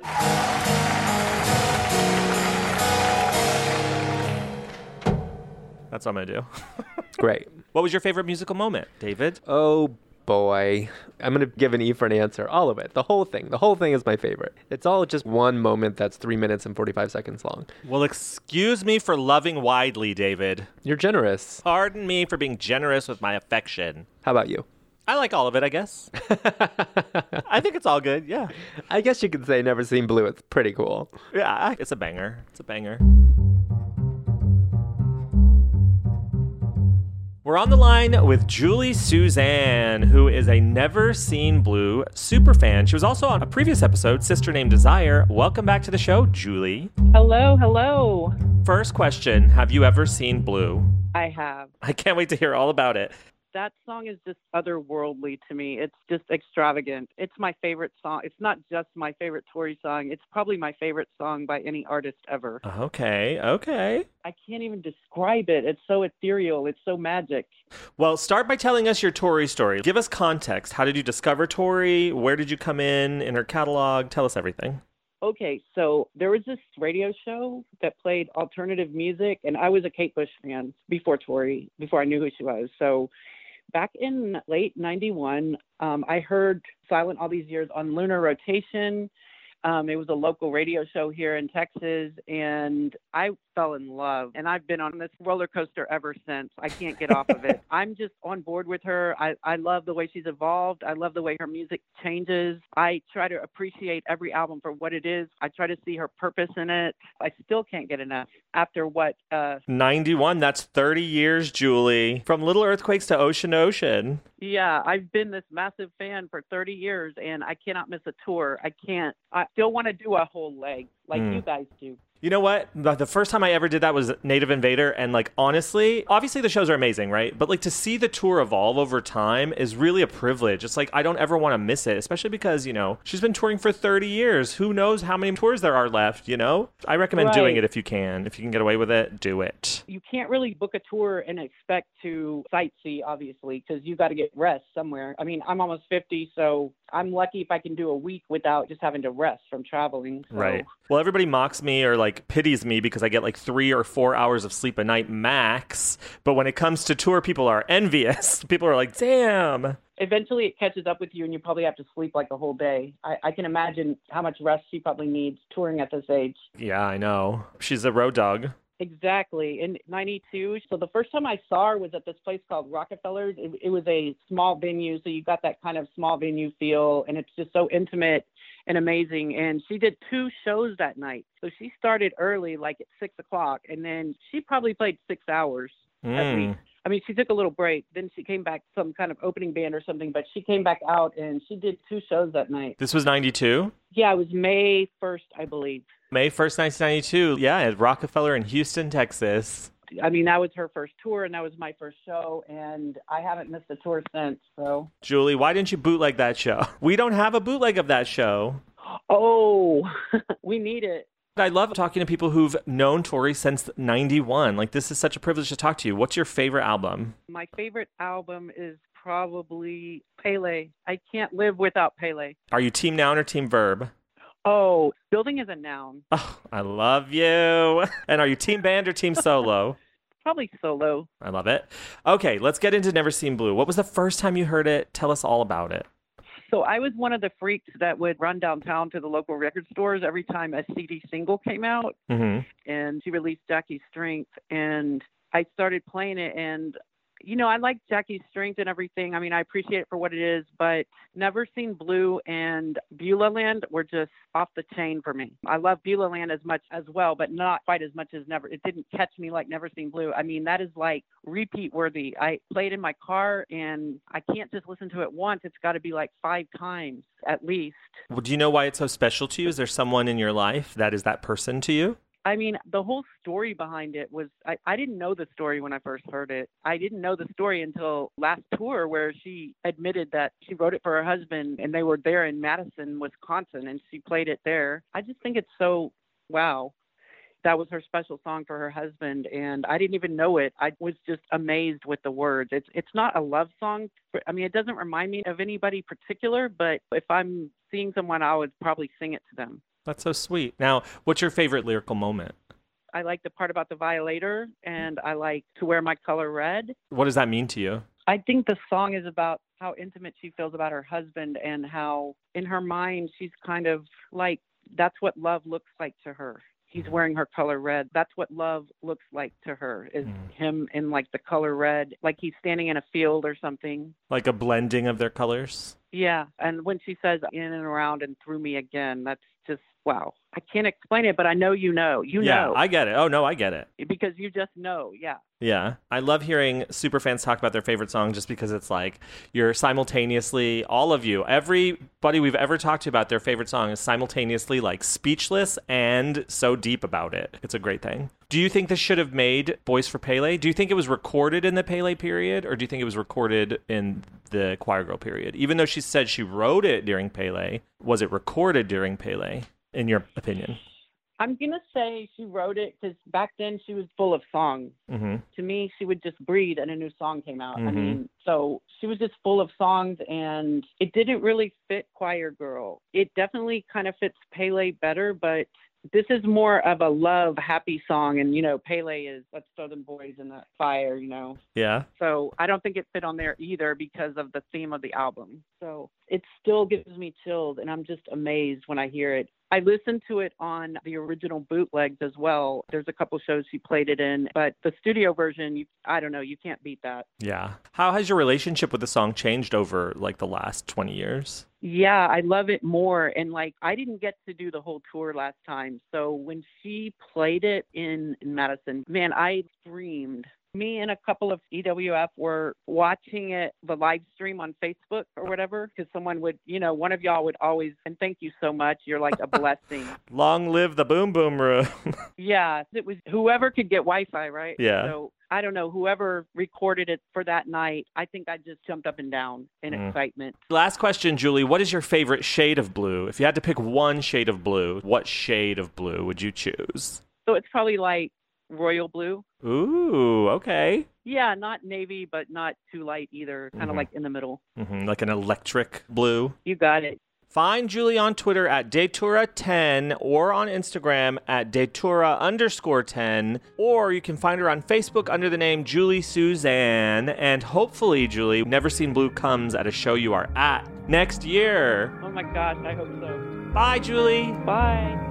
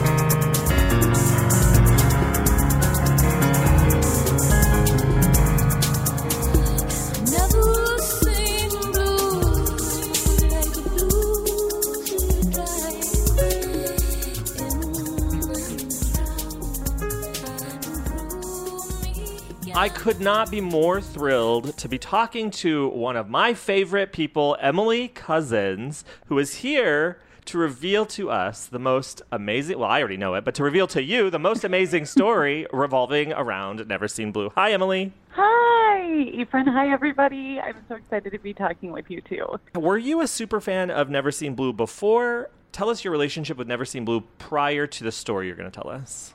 Sure. So I would say my relationship with the song prior to my story is that I really liked it, but I wouldn't say that it had garnered like a top 10 attention from me. But I always thought it was a beautiful song and just like a gorgeous, beautiful B-side that would, come flitting through my life every now and then. So then it's a beautiful B-side that floated in and out of your life occasionally. Mm-hmm. Take us to the day of the story. Oh, one other thing I should say, and I don't know if you guys will have mentioned this in your episode already, but it always reminded me, the piano intro always reminded me of her cover of I'm on Fire by Bruce Springsteen. And I love that cover too. So it always kind of was linked to that a little bit for me as well, just musically. Yeah. So, yes. It's interesting because we did talk a little bit about the I'm on Fire thing, but do you think that it was written about her husband and when they were first getting together, when the passion was high? Do you think she purposely took that from her cover of I'm on Fire? Because it is so similar. It is so similar. I've kind of wondered that. I can't imagine that she wouldn't have noticed that because she's the amazing virtuoso that she is. Yeah. So, one would assume that, of course, that she would have had to have noticed and that, therefore, she's very intentional and purposeful with her choices. So I think the way you said that was a good way of describing it, that maybe since she was capturing some of the essence of the one feeling of the song for her and the other or something, maybe. Yeah. They click together. Yeah. Speaking of passion. Speaking of passion, tell us everything. Sure. So this would have been May of this year, this Lord's year of 2021. So I've been with my boyfriend Jay now for a long time, and we live together, and we've been dating for over 8 years. And on this beautiful May weekend, Memorial Day weekend, we had decided to, I thought we were celebrating my birthday because my birthday was coming up in about a week and he was going to be out of town.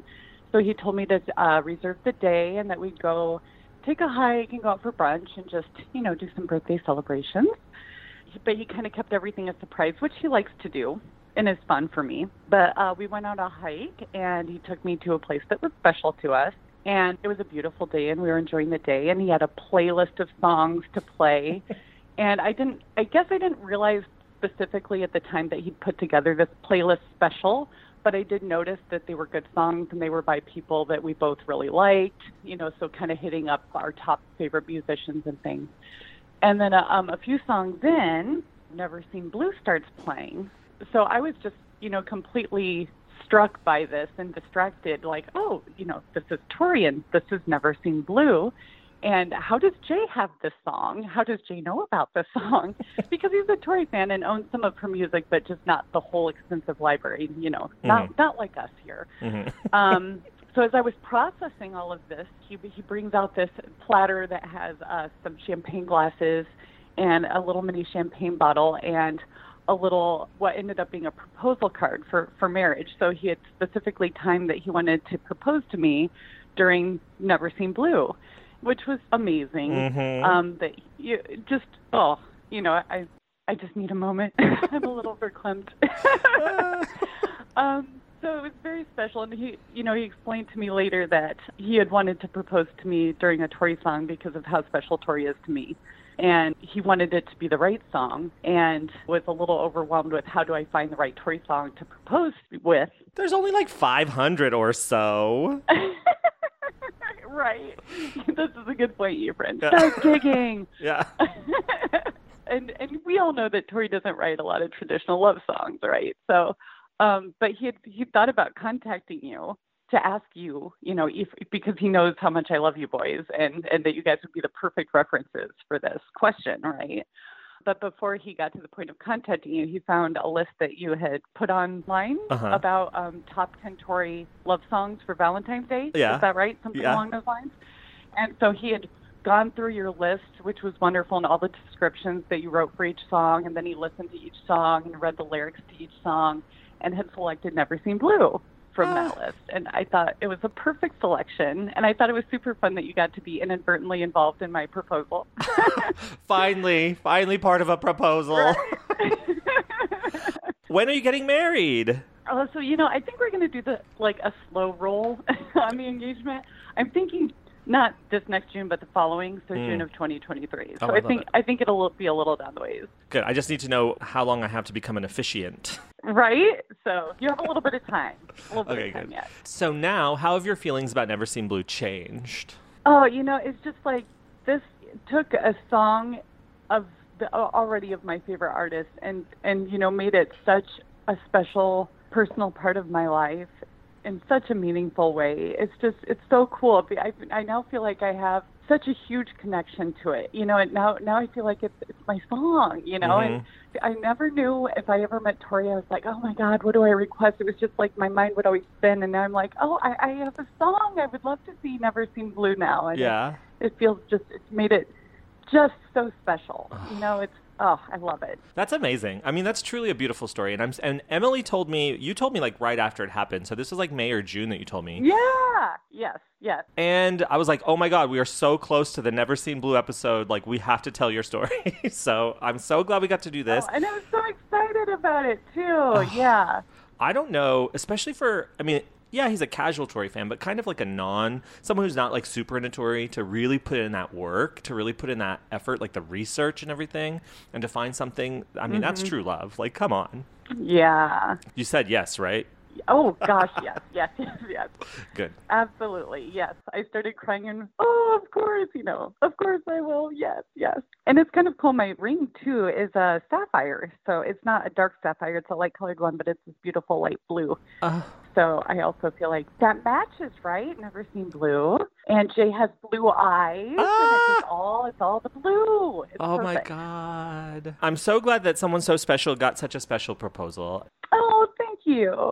And it warms our heart to know that we were even a little bit a part of it. But more importantly, it warms my heart to know that you found someone who will put in that effort for you. And that's beautiful. Thank you. I'm so excited, too. I hope your wedding dress is blue. Well, there's something blue. I do have to wear something blue. Oh, yeah. For sure. You have to anyway, but now especially. Oh, yeah. He needs a blue suit. Mm-hmm. Well, find Emily Cousins. Well, you can't find Emily Cousins unless you head over to Iowa City because she's not good with social media. But you can always hear her. I'm going to start playing more of your voicemails on our Never Shut Up Daily show, so you can always find her there. Oh, thanks. Thanks, Emily, for telling us your story. And congratulations. Oh, thank you for listening. Bye. Bye. You are entering the AMOS Live Lounge. Last stop on the Kuverstendam. Welcome back to the lounge, David. Thank you. I had the lounge redecorated in every shade of blue because I know you have never seen blue. 16 shades, I think you used. I did. That's navy. That's cerulean. That's electric blue right there. I love cerulean. Figured you would. Also a sky, a robin's egg. Here's a powder. Here's a baby. Powder, baby, and sky. People think they're the same, but they're not. A powdery baby, a nice powdery baby. A nice powdery baby under a nice blue sky. Uh-huh. I have never seen blue like this. Is there any possibility that Tori's colorblind and she's actually just like never seen blue? And she's like crying out for help. Yeah, and we're just ignoring her. We're like, no, it's symbolism. Shh, it's symbolism. Quiet. And she's like, no, I've actually like never seen blue. Help. So this song, David, has been performed a total of 38 times in Tori's career on tour, not counting promo performances and TV, things like that. But 38 times on the tour proper. And guess how many of those 38 survive? 34. 36. Ooh, okay. So it's a very high ratio. So I've listened to more than 36 because that's only the tour ones. Plus there's other radio performances and stuff. But we're going to go through all of it right here today. You ready? All 36. I'm ready. She's only performed it 38 times on tour, but somehow we're playing 60 versions. Oh my God. First, let's talk about what you think about the number 38. Is this a rarity or not? I expected it to be far less than 38. Yeah, I'm surprised. Not that 38 is that many. Like, we just came off Cooling, which was 146, but 38, it's not that much, but it's still more than I expected. Yeah, what even is a rarity at this point? The Pool and Flying Dutchman? Well, Flying Dutchman, no, but the Pool. Not even like Way Down because she played it so often on Night of Hunters. In so. 2011? Yeah. Snowblind. Snowblind's a rarity. A narity. Like a ne'er-do-well? A narity. A never been played. A never seen blue and never been played. Colorblind and snowblind. Oh, God. I never played, never seen blue. Never played, never seen blue. I can't hear it without doing the echo backing vocals. I'm sorry. I know. I love that about our dynamic. The first time Tori Amos performed this song was in Dallas on October 4th, 1998, and she paired it with Me and a Gun, and here that is.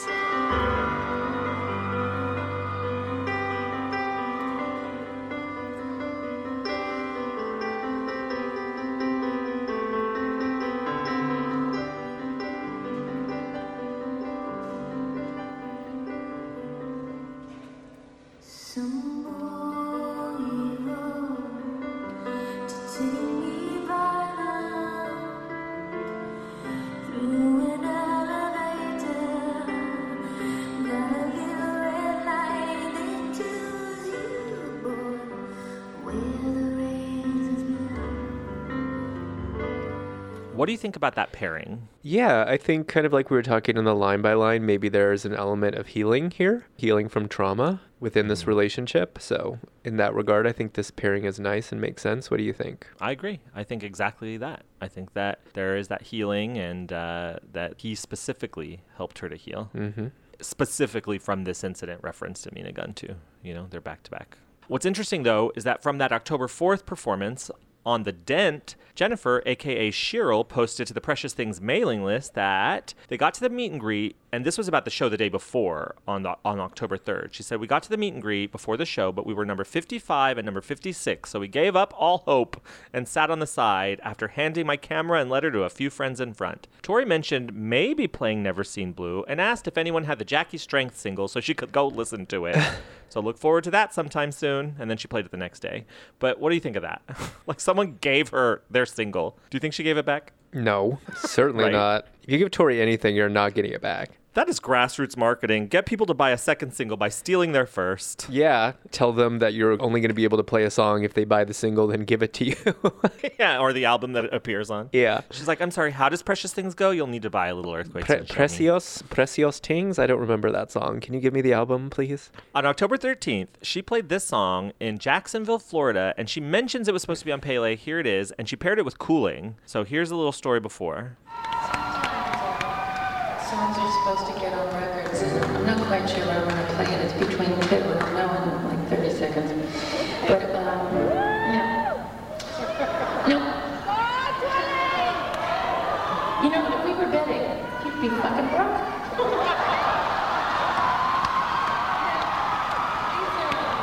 These two, I don't play much. This is why this is a new tour, so that we don't like have deja vu fucking every second around here.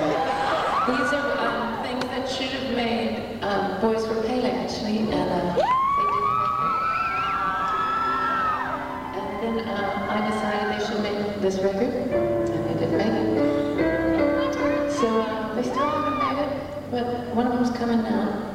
You know, I'm gonna just do both of them. I usually do this one, but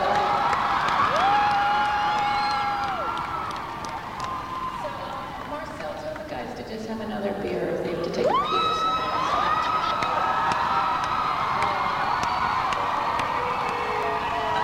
And I know I'm in a union house tonight and I can't go over time or I lose thousands of dollars. And you know, I have thousands to lose, so it doesn't matter.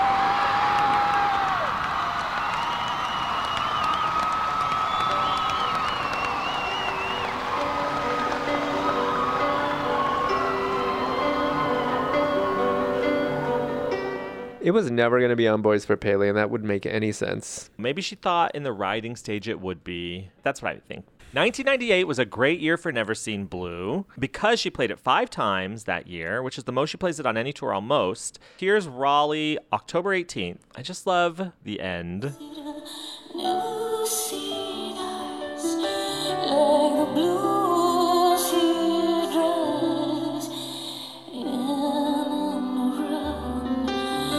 Throw me again, throw me again, throw me again.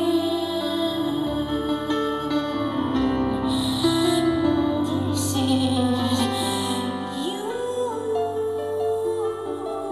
Can take it all away.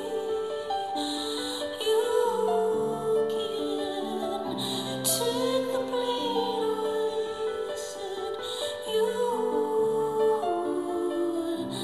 don't even know what you do.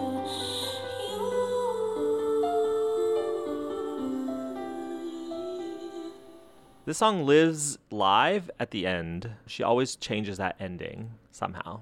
It's so wild that she played it in, February 1996, or at least a version of it. Mhm. And then it doesn't come out until September 1998, and she doesn't play it at all on the tour until after the single had come out. That's true. And what's funny about that is that on October 24th, she did play it on VH1 Storytellers. It did not air, but it was performed. And why don't we hear a little bit about that taping? Posted to the Dent by Beth Coulter, October 25th, 1998. Oh, wow. This was such an experience, and you all have a treat in store when Tori Amos Storytellers is shown in maybe 6 weeks. There were 2 lines, one near the wall for those of us on Tori's list, and a line near the street for the radio winners. John Witherspoon finally came up to the Tori list line. I mean, really true Tory files like Dorr and William, Matt Page, Mike Solomon, the new editor of the Really Deep Thoughts fanzine, and Kate, who flew standby from Texas, and of course my daughter, my friend Anthony, and myself, amongst others. And he had about 15 of us enter the studio first. After the director and Johnny shuffled folks around in the first and second rows, we had our seats, front and center, 7 feet from Tori. Tori said there was one thing that has been kept out of the media, and she can only thank her girlfriends and some boyfriends that have been loyal to her. In between her Sylvia Plath and heavy classics and nonfiction, she used to have books like The Flames of Love, trashy romance novels. She felt ashamed, but she was so hooked on them. But one day she was talking to Beanie and was reminded how she used to always read them, but not anymore. And why was that? She said, because I met this guy. He's no white knight, but I wrote this for him. And then she went into Northern Lad. After she finished, she told us, I'm really not supposed to talk about him. See, we made a deal. I married him. At this point, there was a problem with one of the lights, so everything stopped while Kevin gave Tori a lip gloss boost, and then asked if the person with the last question wanted to ask it now during the break. Chris stood up and told her back in '96 he was one of about 8 people at this radio station, and she had played a new song that has now never seen blue. He wanted to know where it had come from. Tori was a bit surprised. I did? I sang that? Oh shit. See, it's about the same guy that I'm not supposed to talk about, and I lied about Northern Lad, and I don't have another lie. She played it. So beautiful. They wanted her to redo Hey Jupiter, but Tori was adamant. She said, it got messed up in the last 8 bars. I'll give you the last of it, and you can cut it in. I can't do it again. I can't get there again. She said, meaning that she couldn't recapture the moment and didn't want to lose the specialness that it had the first time. So she sang the last verse. She said, now I work with an all-English crew, and they are always telling me that I speak American, and therefore am not always clear, but I wanted to write this person a song to tell him that he was just jelly beans to me, and she replayed Northern Lad.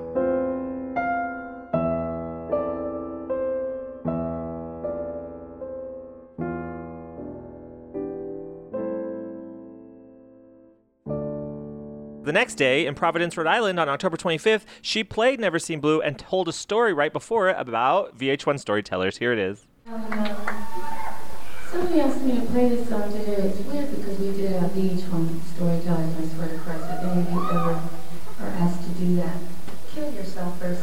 I think that's why it's kind of sad that you're getting us after we did that, because we all should our brains out. And it's the weirdest thing when you have to talk about songs. Why do you think I write them? Because I can't talk. That's why I do that. So anyway, you do this thing, and you're sitting there, and you realize that you're pretty bad at most things. And this guy, this guy stands up and he reminds me that in New England somewhere I played this song years and years ago, and I just did a little bit of it. I hadn't finished.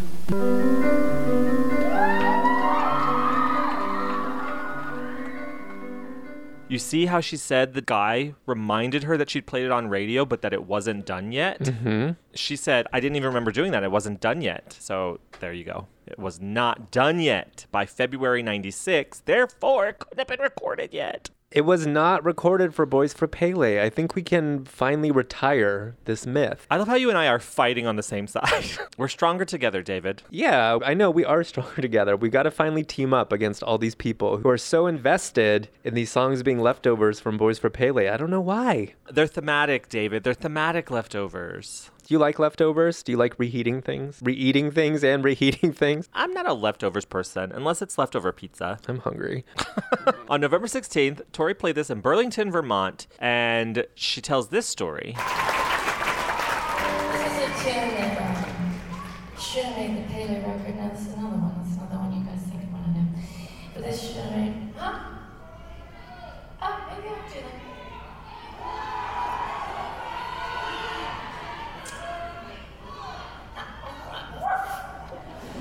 Okay, anyway, this song was supposed to make Pele, and it didn't, and it's funny that I really supposed to make, no, it wasn't going to make this one, Choir Girl, but I like this anyway.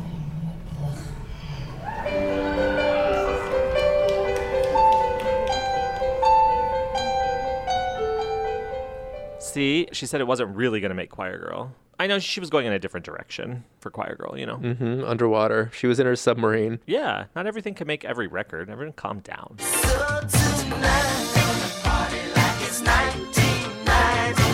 In 1999, Tori Amos played this song once on the 5.5 Weeks tour, once on the To Dallas and Back tour, and once on the solo tour. And here it is on September 5th, 1999 in Indianapolis on the 5.5 Weeks tour. The end, again, very special.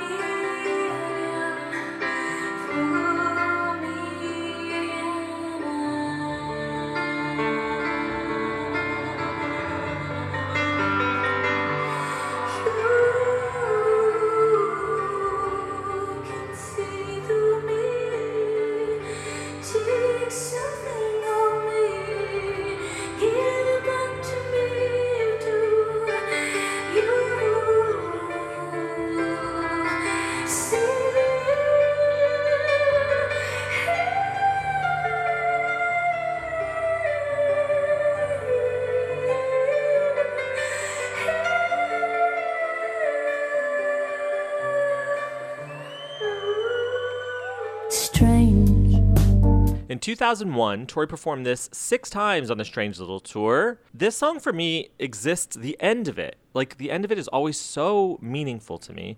And this is the first time she did it, September 29th in Clearwater, Florida.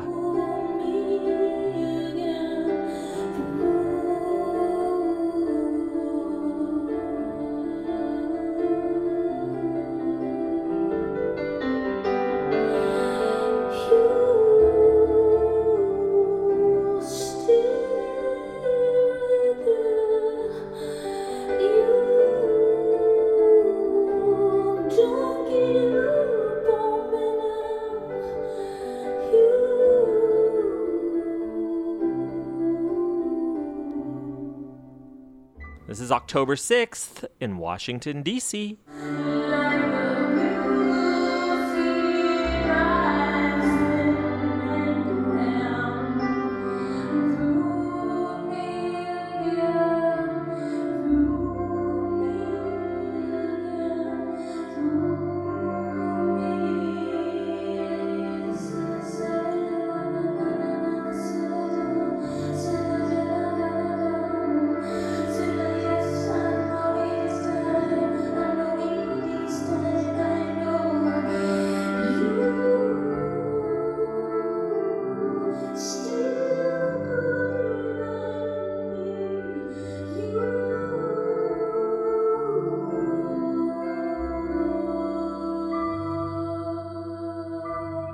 Are you ready for this, David? This is the first time I ever heard it. Y'all ready for this? Why waste your time? Blue.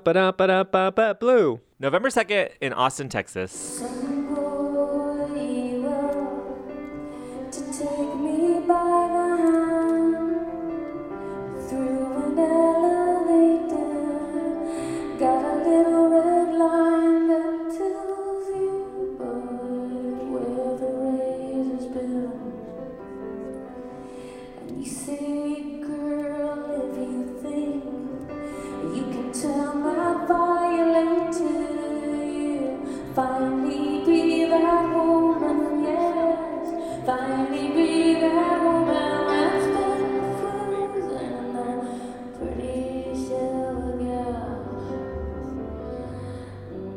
I loved this show. This was my first time, legitimately, and I know I'm late to the party. This was my first time seat hopping into the front row and sitting there for most of the show until like nearing the first encore. The people came to take their seats. At that point, I own them, right? Yeah, of course. Squatters' rights. Squatters' rights. You were like, no, I'm in the front row with popcorn. That's exactly what I did. Mm-hmm. Tori stopped the show.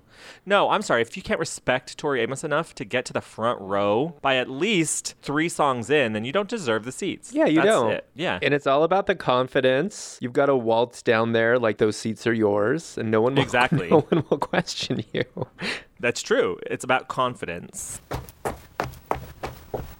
On December 16th, 2002, Tori performed this in Tempe, Arizona, and this was the first time I remember hearing this song and being completely moved by this song. Up until that point, you had your arms crossed and you were like, try to make me have an emotional response. I'm not going to. And then on December 16th, you were like, crap, it happened. You got me, Tori. I just mean live because on November 2nd, 2001, I was entangled with no one. But on December 16th, 2002, I was entangled with someone. And I had very strong emotions about that person. This is that thing where you can only understand something after you've experienced it. You only know when you know this. Yeah, you only know when you know this. Exactly. And he didn't have blue eyes, but never seen brown. It does not sound as good. No, that is not good.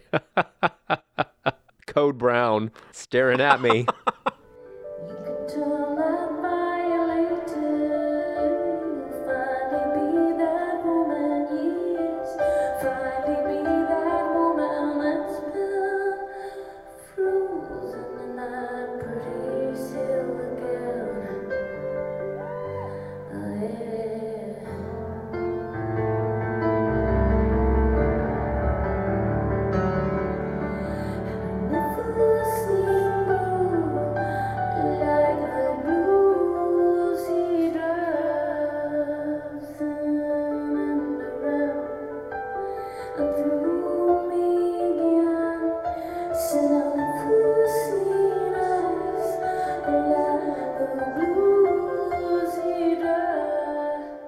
In 2005, on the original Sensuality tour, Tori Amos performed this song 4 times and then 2 more times on the later Summer of Sin tour. This is April 3rd, the tour debut in Orlando, Florida.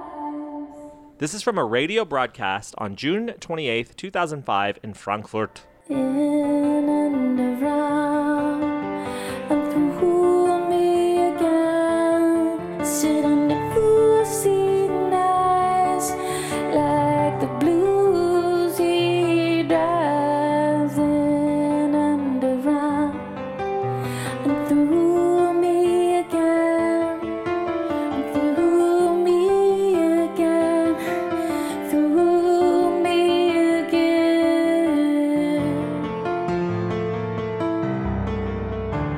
And I have to tell you, this was one of the most special shows of my life. This was September 16th, 2005 in Phoenix. She played Hotel for me that night and Never Seen Blue. I think there's a thematic link between Hotel being about all her previous relationships and the fact that Never Seen Blue came out that night. Again, I said it earlier, I don't think it's an apology. I mean, I said apology, but you clarified, and it's more like and this is how it all wrapped up, you know? Like, this is the next step in the story. So yeah, when she plays a song like Hotel solo on 2005 for the only time that tour, and still the only time to date, by the way, solo, then of course a Never Seen Blue comes after it. It just makes cosmic sense to me. Are you going to be mad if she plays Hotel solo and it wasn't you that asked for it? No, because I will ensure that I always ask for it. Oh, okay. Even if you don't and she plays it, you'll be like, no, when I asked for it before, it was a lifelong request. And anytime she plays it now, it's for me. It's a request in perpetuity. Exactly. I bought the NFT for all Hotel solos.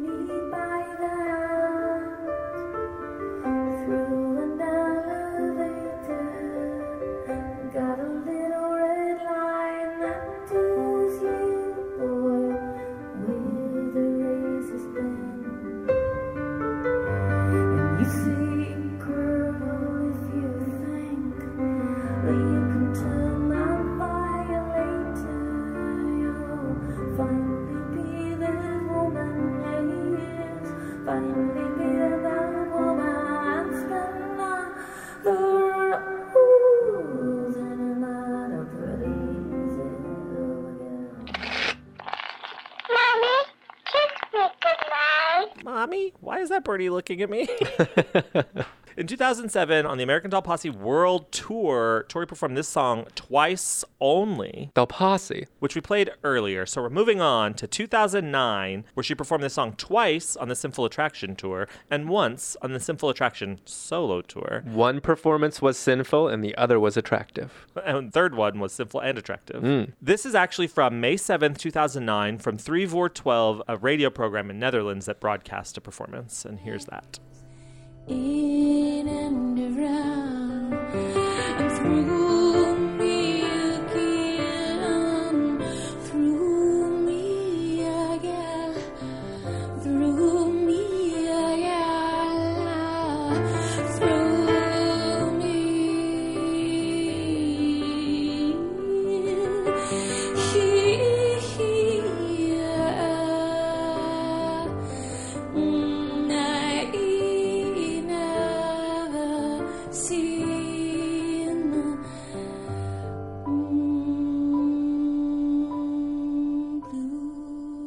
Again in the Netherlands, September 23rd in Groningen. This is my favorite performance of the whole tour, and that's why we're playing it. It's so good.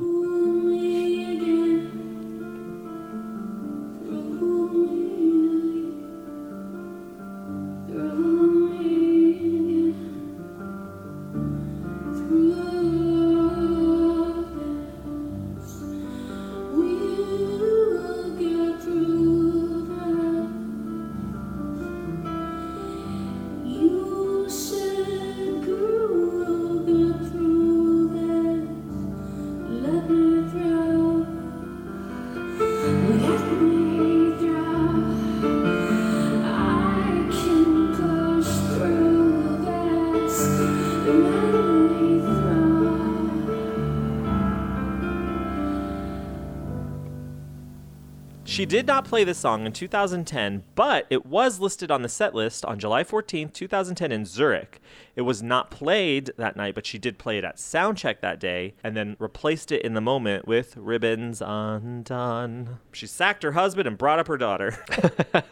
On the Night of Hunters tour, she performed this 4 times. And here's my favorite performance of this song. This is December 1st in Philadelphia. Some boy you are to wear my color red, wear it very proudly, wear it like a lady knows how to cross her legs, wear the buddies spoon, and I never seen blue. I love Philadelphia. I've had one of the best nights of my life in Philadelphia. You love the men of Philadelphia and the streets. I do. I also love Bruce Springsteen. Mm-hmm. And a Philly cheesesteak. There's vegan Philly cheesesteak that someone on tour, this handsome man on tour, told me where I could get a vegan Philly cheesesteak. And I went on our day off and I got one and I can't wait to go back. That sounds like a weird interaction to have. Was he wearing a trench coat and a hat? And he was like, hey kid, you looking for a vegan cheesesteak? No, he listens to the show and he was recommending stuff. Oh. I just didn't want to call him out by name. Can he recommend some chicken nuggets to me? There's only one place to go for chicken nuggets, and that's McDonald's. Yeah, you're right about that. She did not perform this song in 2012 Goldust Era or 2013 Caprice, but she did perform it in 2014 on Unrepentant Geraldines 4 times, David. I'm going to play it 4 times and I'm not apologizing for crap. You're going to say that every time, aren't you? I love it. I think it's funny. It's cute. I love it. It's your thing. It's your signature. It's your signature. 3 of those 4 times, she performed it with 16 Shades of Blue. And 3 of those 4 times, it was in the encore. We're not going to play that 4th Rogue time. And if she was going to apologize for something, that should be it. Not giving us 4 out of 4? No, for coupling it with her other 2 songs that reference Blue. It's like, come on, we get it. She only did that 1 time, and that was in Zurich, Switzerland, May 31st, 2014. She played this song sandwiched between 16 Shades of Blue and Lady in Blue.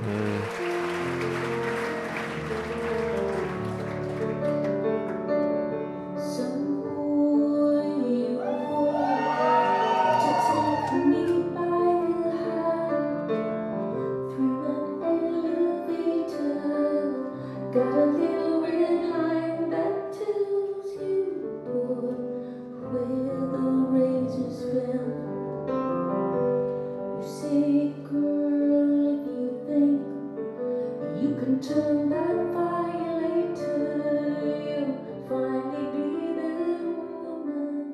Oh, she's clevs. I actually think it sounded great. That whole encore sounds great. Even though it's kind of like silly, they all sounded good together. I love Lady in Blue, though. You can play too? The Native Invader Tour. The last time Tori Amos has played this song to date was on October 26, 2017 in Madison, Wisconsin, which we know is a super special place for her and Mark. Oh, yeah, of course.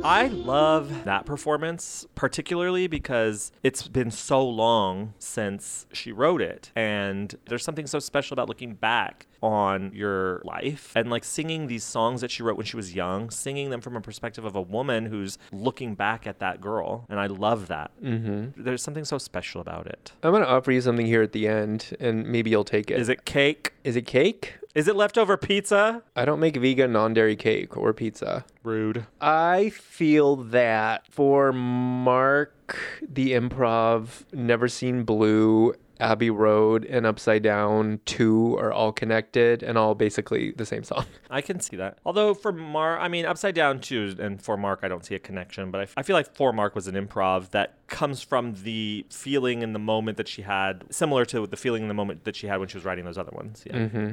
It's all like thematically connected, you mean? What do we have to do to get an improv? I feel like we're doing a lot, like 3-hour episodes from each song, and she can't whip out a For David or a For Efren. Come on. Efren's girl.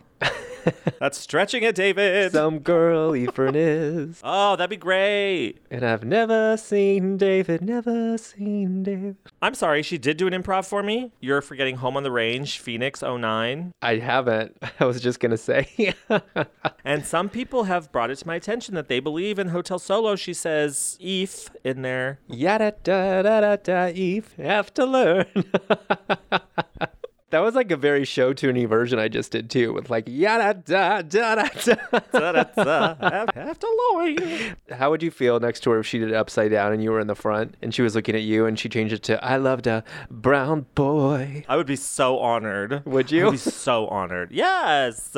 What if she was looking at me and she was like, I loved a super pale, almost translucent white boy? I would be honored that she did that for you, but I don't know how you'd feel about it. I'd be okay with it. I mean, I am pretty white. Speaking of white, that's the white light of the elevator calling us forth. Let's leave the lounge. I feel like I'm having a near-death experience. Into the white light.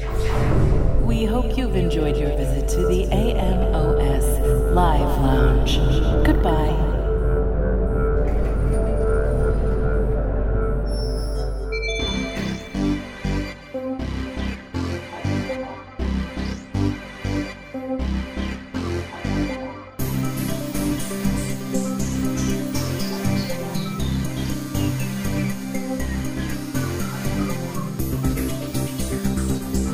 There was nothing that was within my power to make it okay. One minute, you hold life, and then the next minute, it's just completely gone.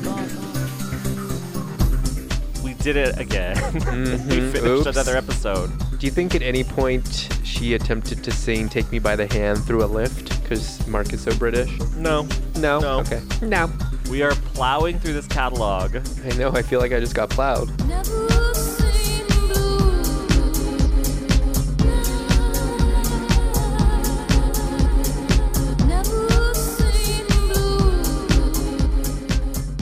These B-sides will be done by the end of the year, and next year is all about Venus and probably Strange Little Girls because there's only 11 Venus tracks and no B-sides. So What do we think? 2022 is the year of the Venus. Venus and Strange Little Girl. Girl, I know what you'd do if you could. You'd go to Venus and then come Girl, back. I know what you'd do if you could. I love the way she tells that story like it was a sick burn. Her friend was like, I know where you'd go. You'd go to Venus, you little so-and-so. She was like, oh my God, you're right. You're so right. I would go to Venus. How'd you know that? Oh. I do get drunk. I get wasted. I do that. I do that. You know me. Oh my God, you so know me. Yeah. Remember the 80s? Oh my God, glorious. If you like what we do, follow us on social at Songs of Tori Amos across Instagram, Twitter, or Facebook. You can email us, songsoftoriamos@gmail.com. You can call our voicemail, leave us a voicemail, 323-296-9955. We'll soon be publishing more regular newsletters, so you want to go to our website, songsoftoriamos.com, to sign up for our newsletter. But if you really like what we do and you really want to help get this show out faster, then you can go over to patreon.com/Songs of Tori Amos and become a patron supporter today. We have tons of extra audio content on the feed, so go support us at any level and you'll have something new to listen to. Yeah, if you really, really love what we do, you guys are sick. You sick pervs, you love it. You love listening to us. God, what's wrong with you? David, I need to stop you right there before it goes too far. I know this song gets you romantically inclined, but too much. Some boy you all are to take us by the hand on this journey through Tori's catalog, song by song. Anyway, on that note, David, I'm very happy to have done this with you, and I hope to do this again, but I don't know now. Okay. I don't know now. Well, you can think about it. You can take some time to recover. I think you'll be up for it again next week. Maybe. We'll see. Thank you for talking to me, David. Thank you for listening, everybody, and we'll talk again next time for Beulah Land. Beulah Land. Got a wasted gun. Why did we both turn into Cher to sing Beulah Land? But it seemed right, though. It does. And like, she doesn't do that in that song, but I still feel like I have to do that. Beulah Land. Beulah Land. I can see you tossing your hair. Got a rubber bullet. Crocodile. One day. Never seen Beulah. Oh, Beulah. Before we leave, what are your 3 favorite Blue things? Go. No thinking about it. I don't Go. Never Seen Blue, 16 Shades of Blue, and Lady in Blue. Okay. Something Borrowed and Something Blue. I like Blueberries. I like The Sky because the sky always makes me feel peaceful. And Blue Carousel. Oh God, I love a blue carousel. Oh wow. Oh, yeah. Bye, David. Bye.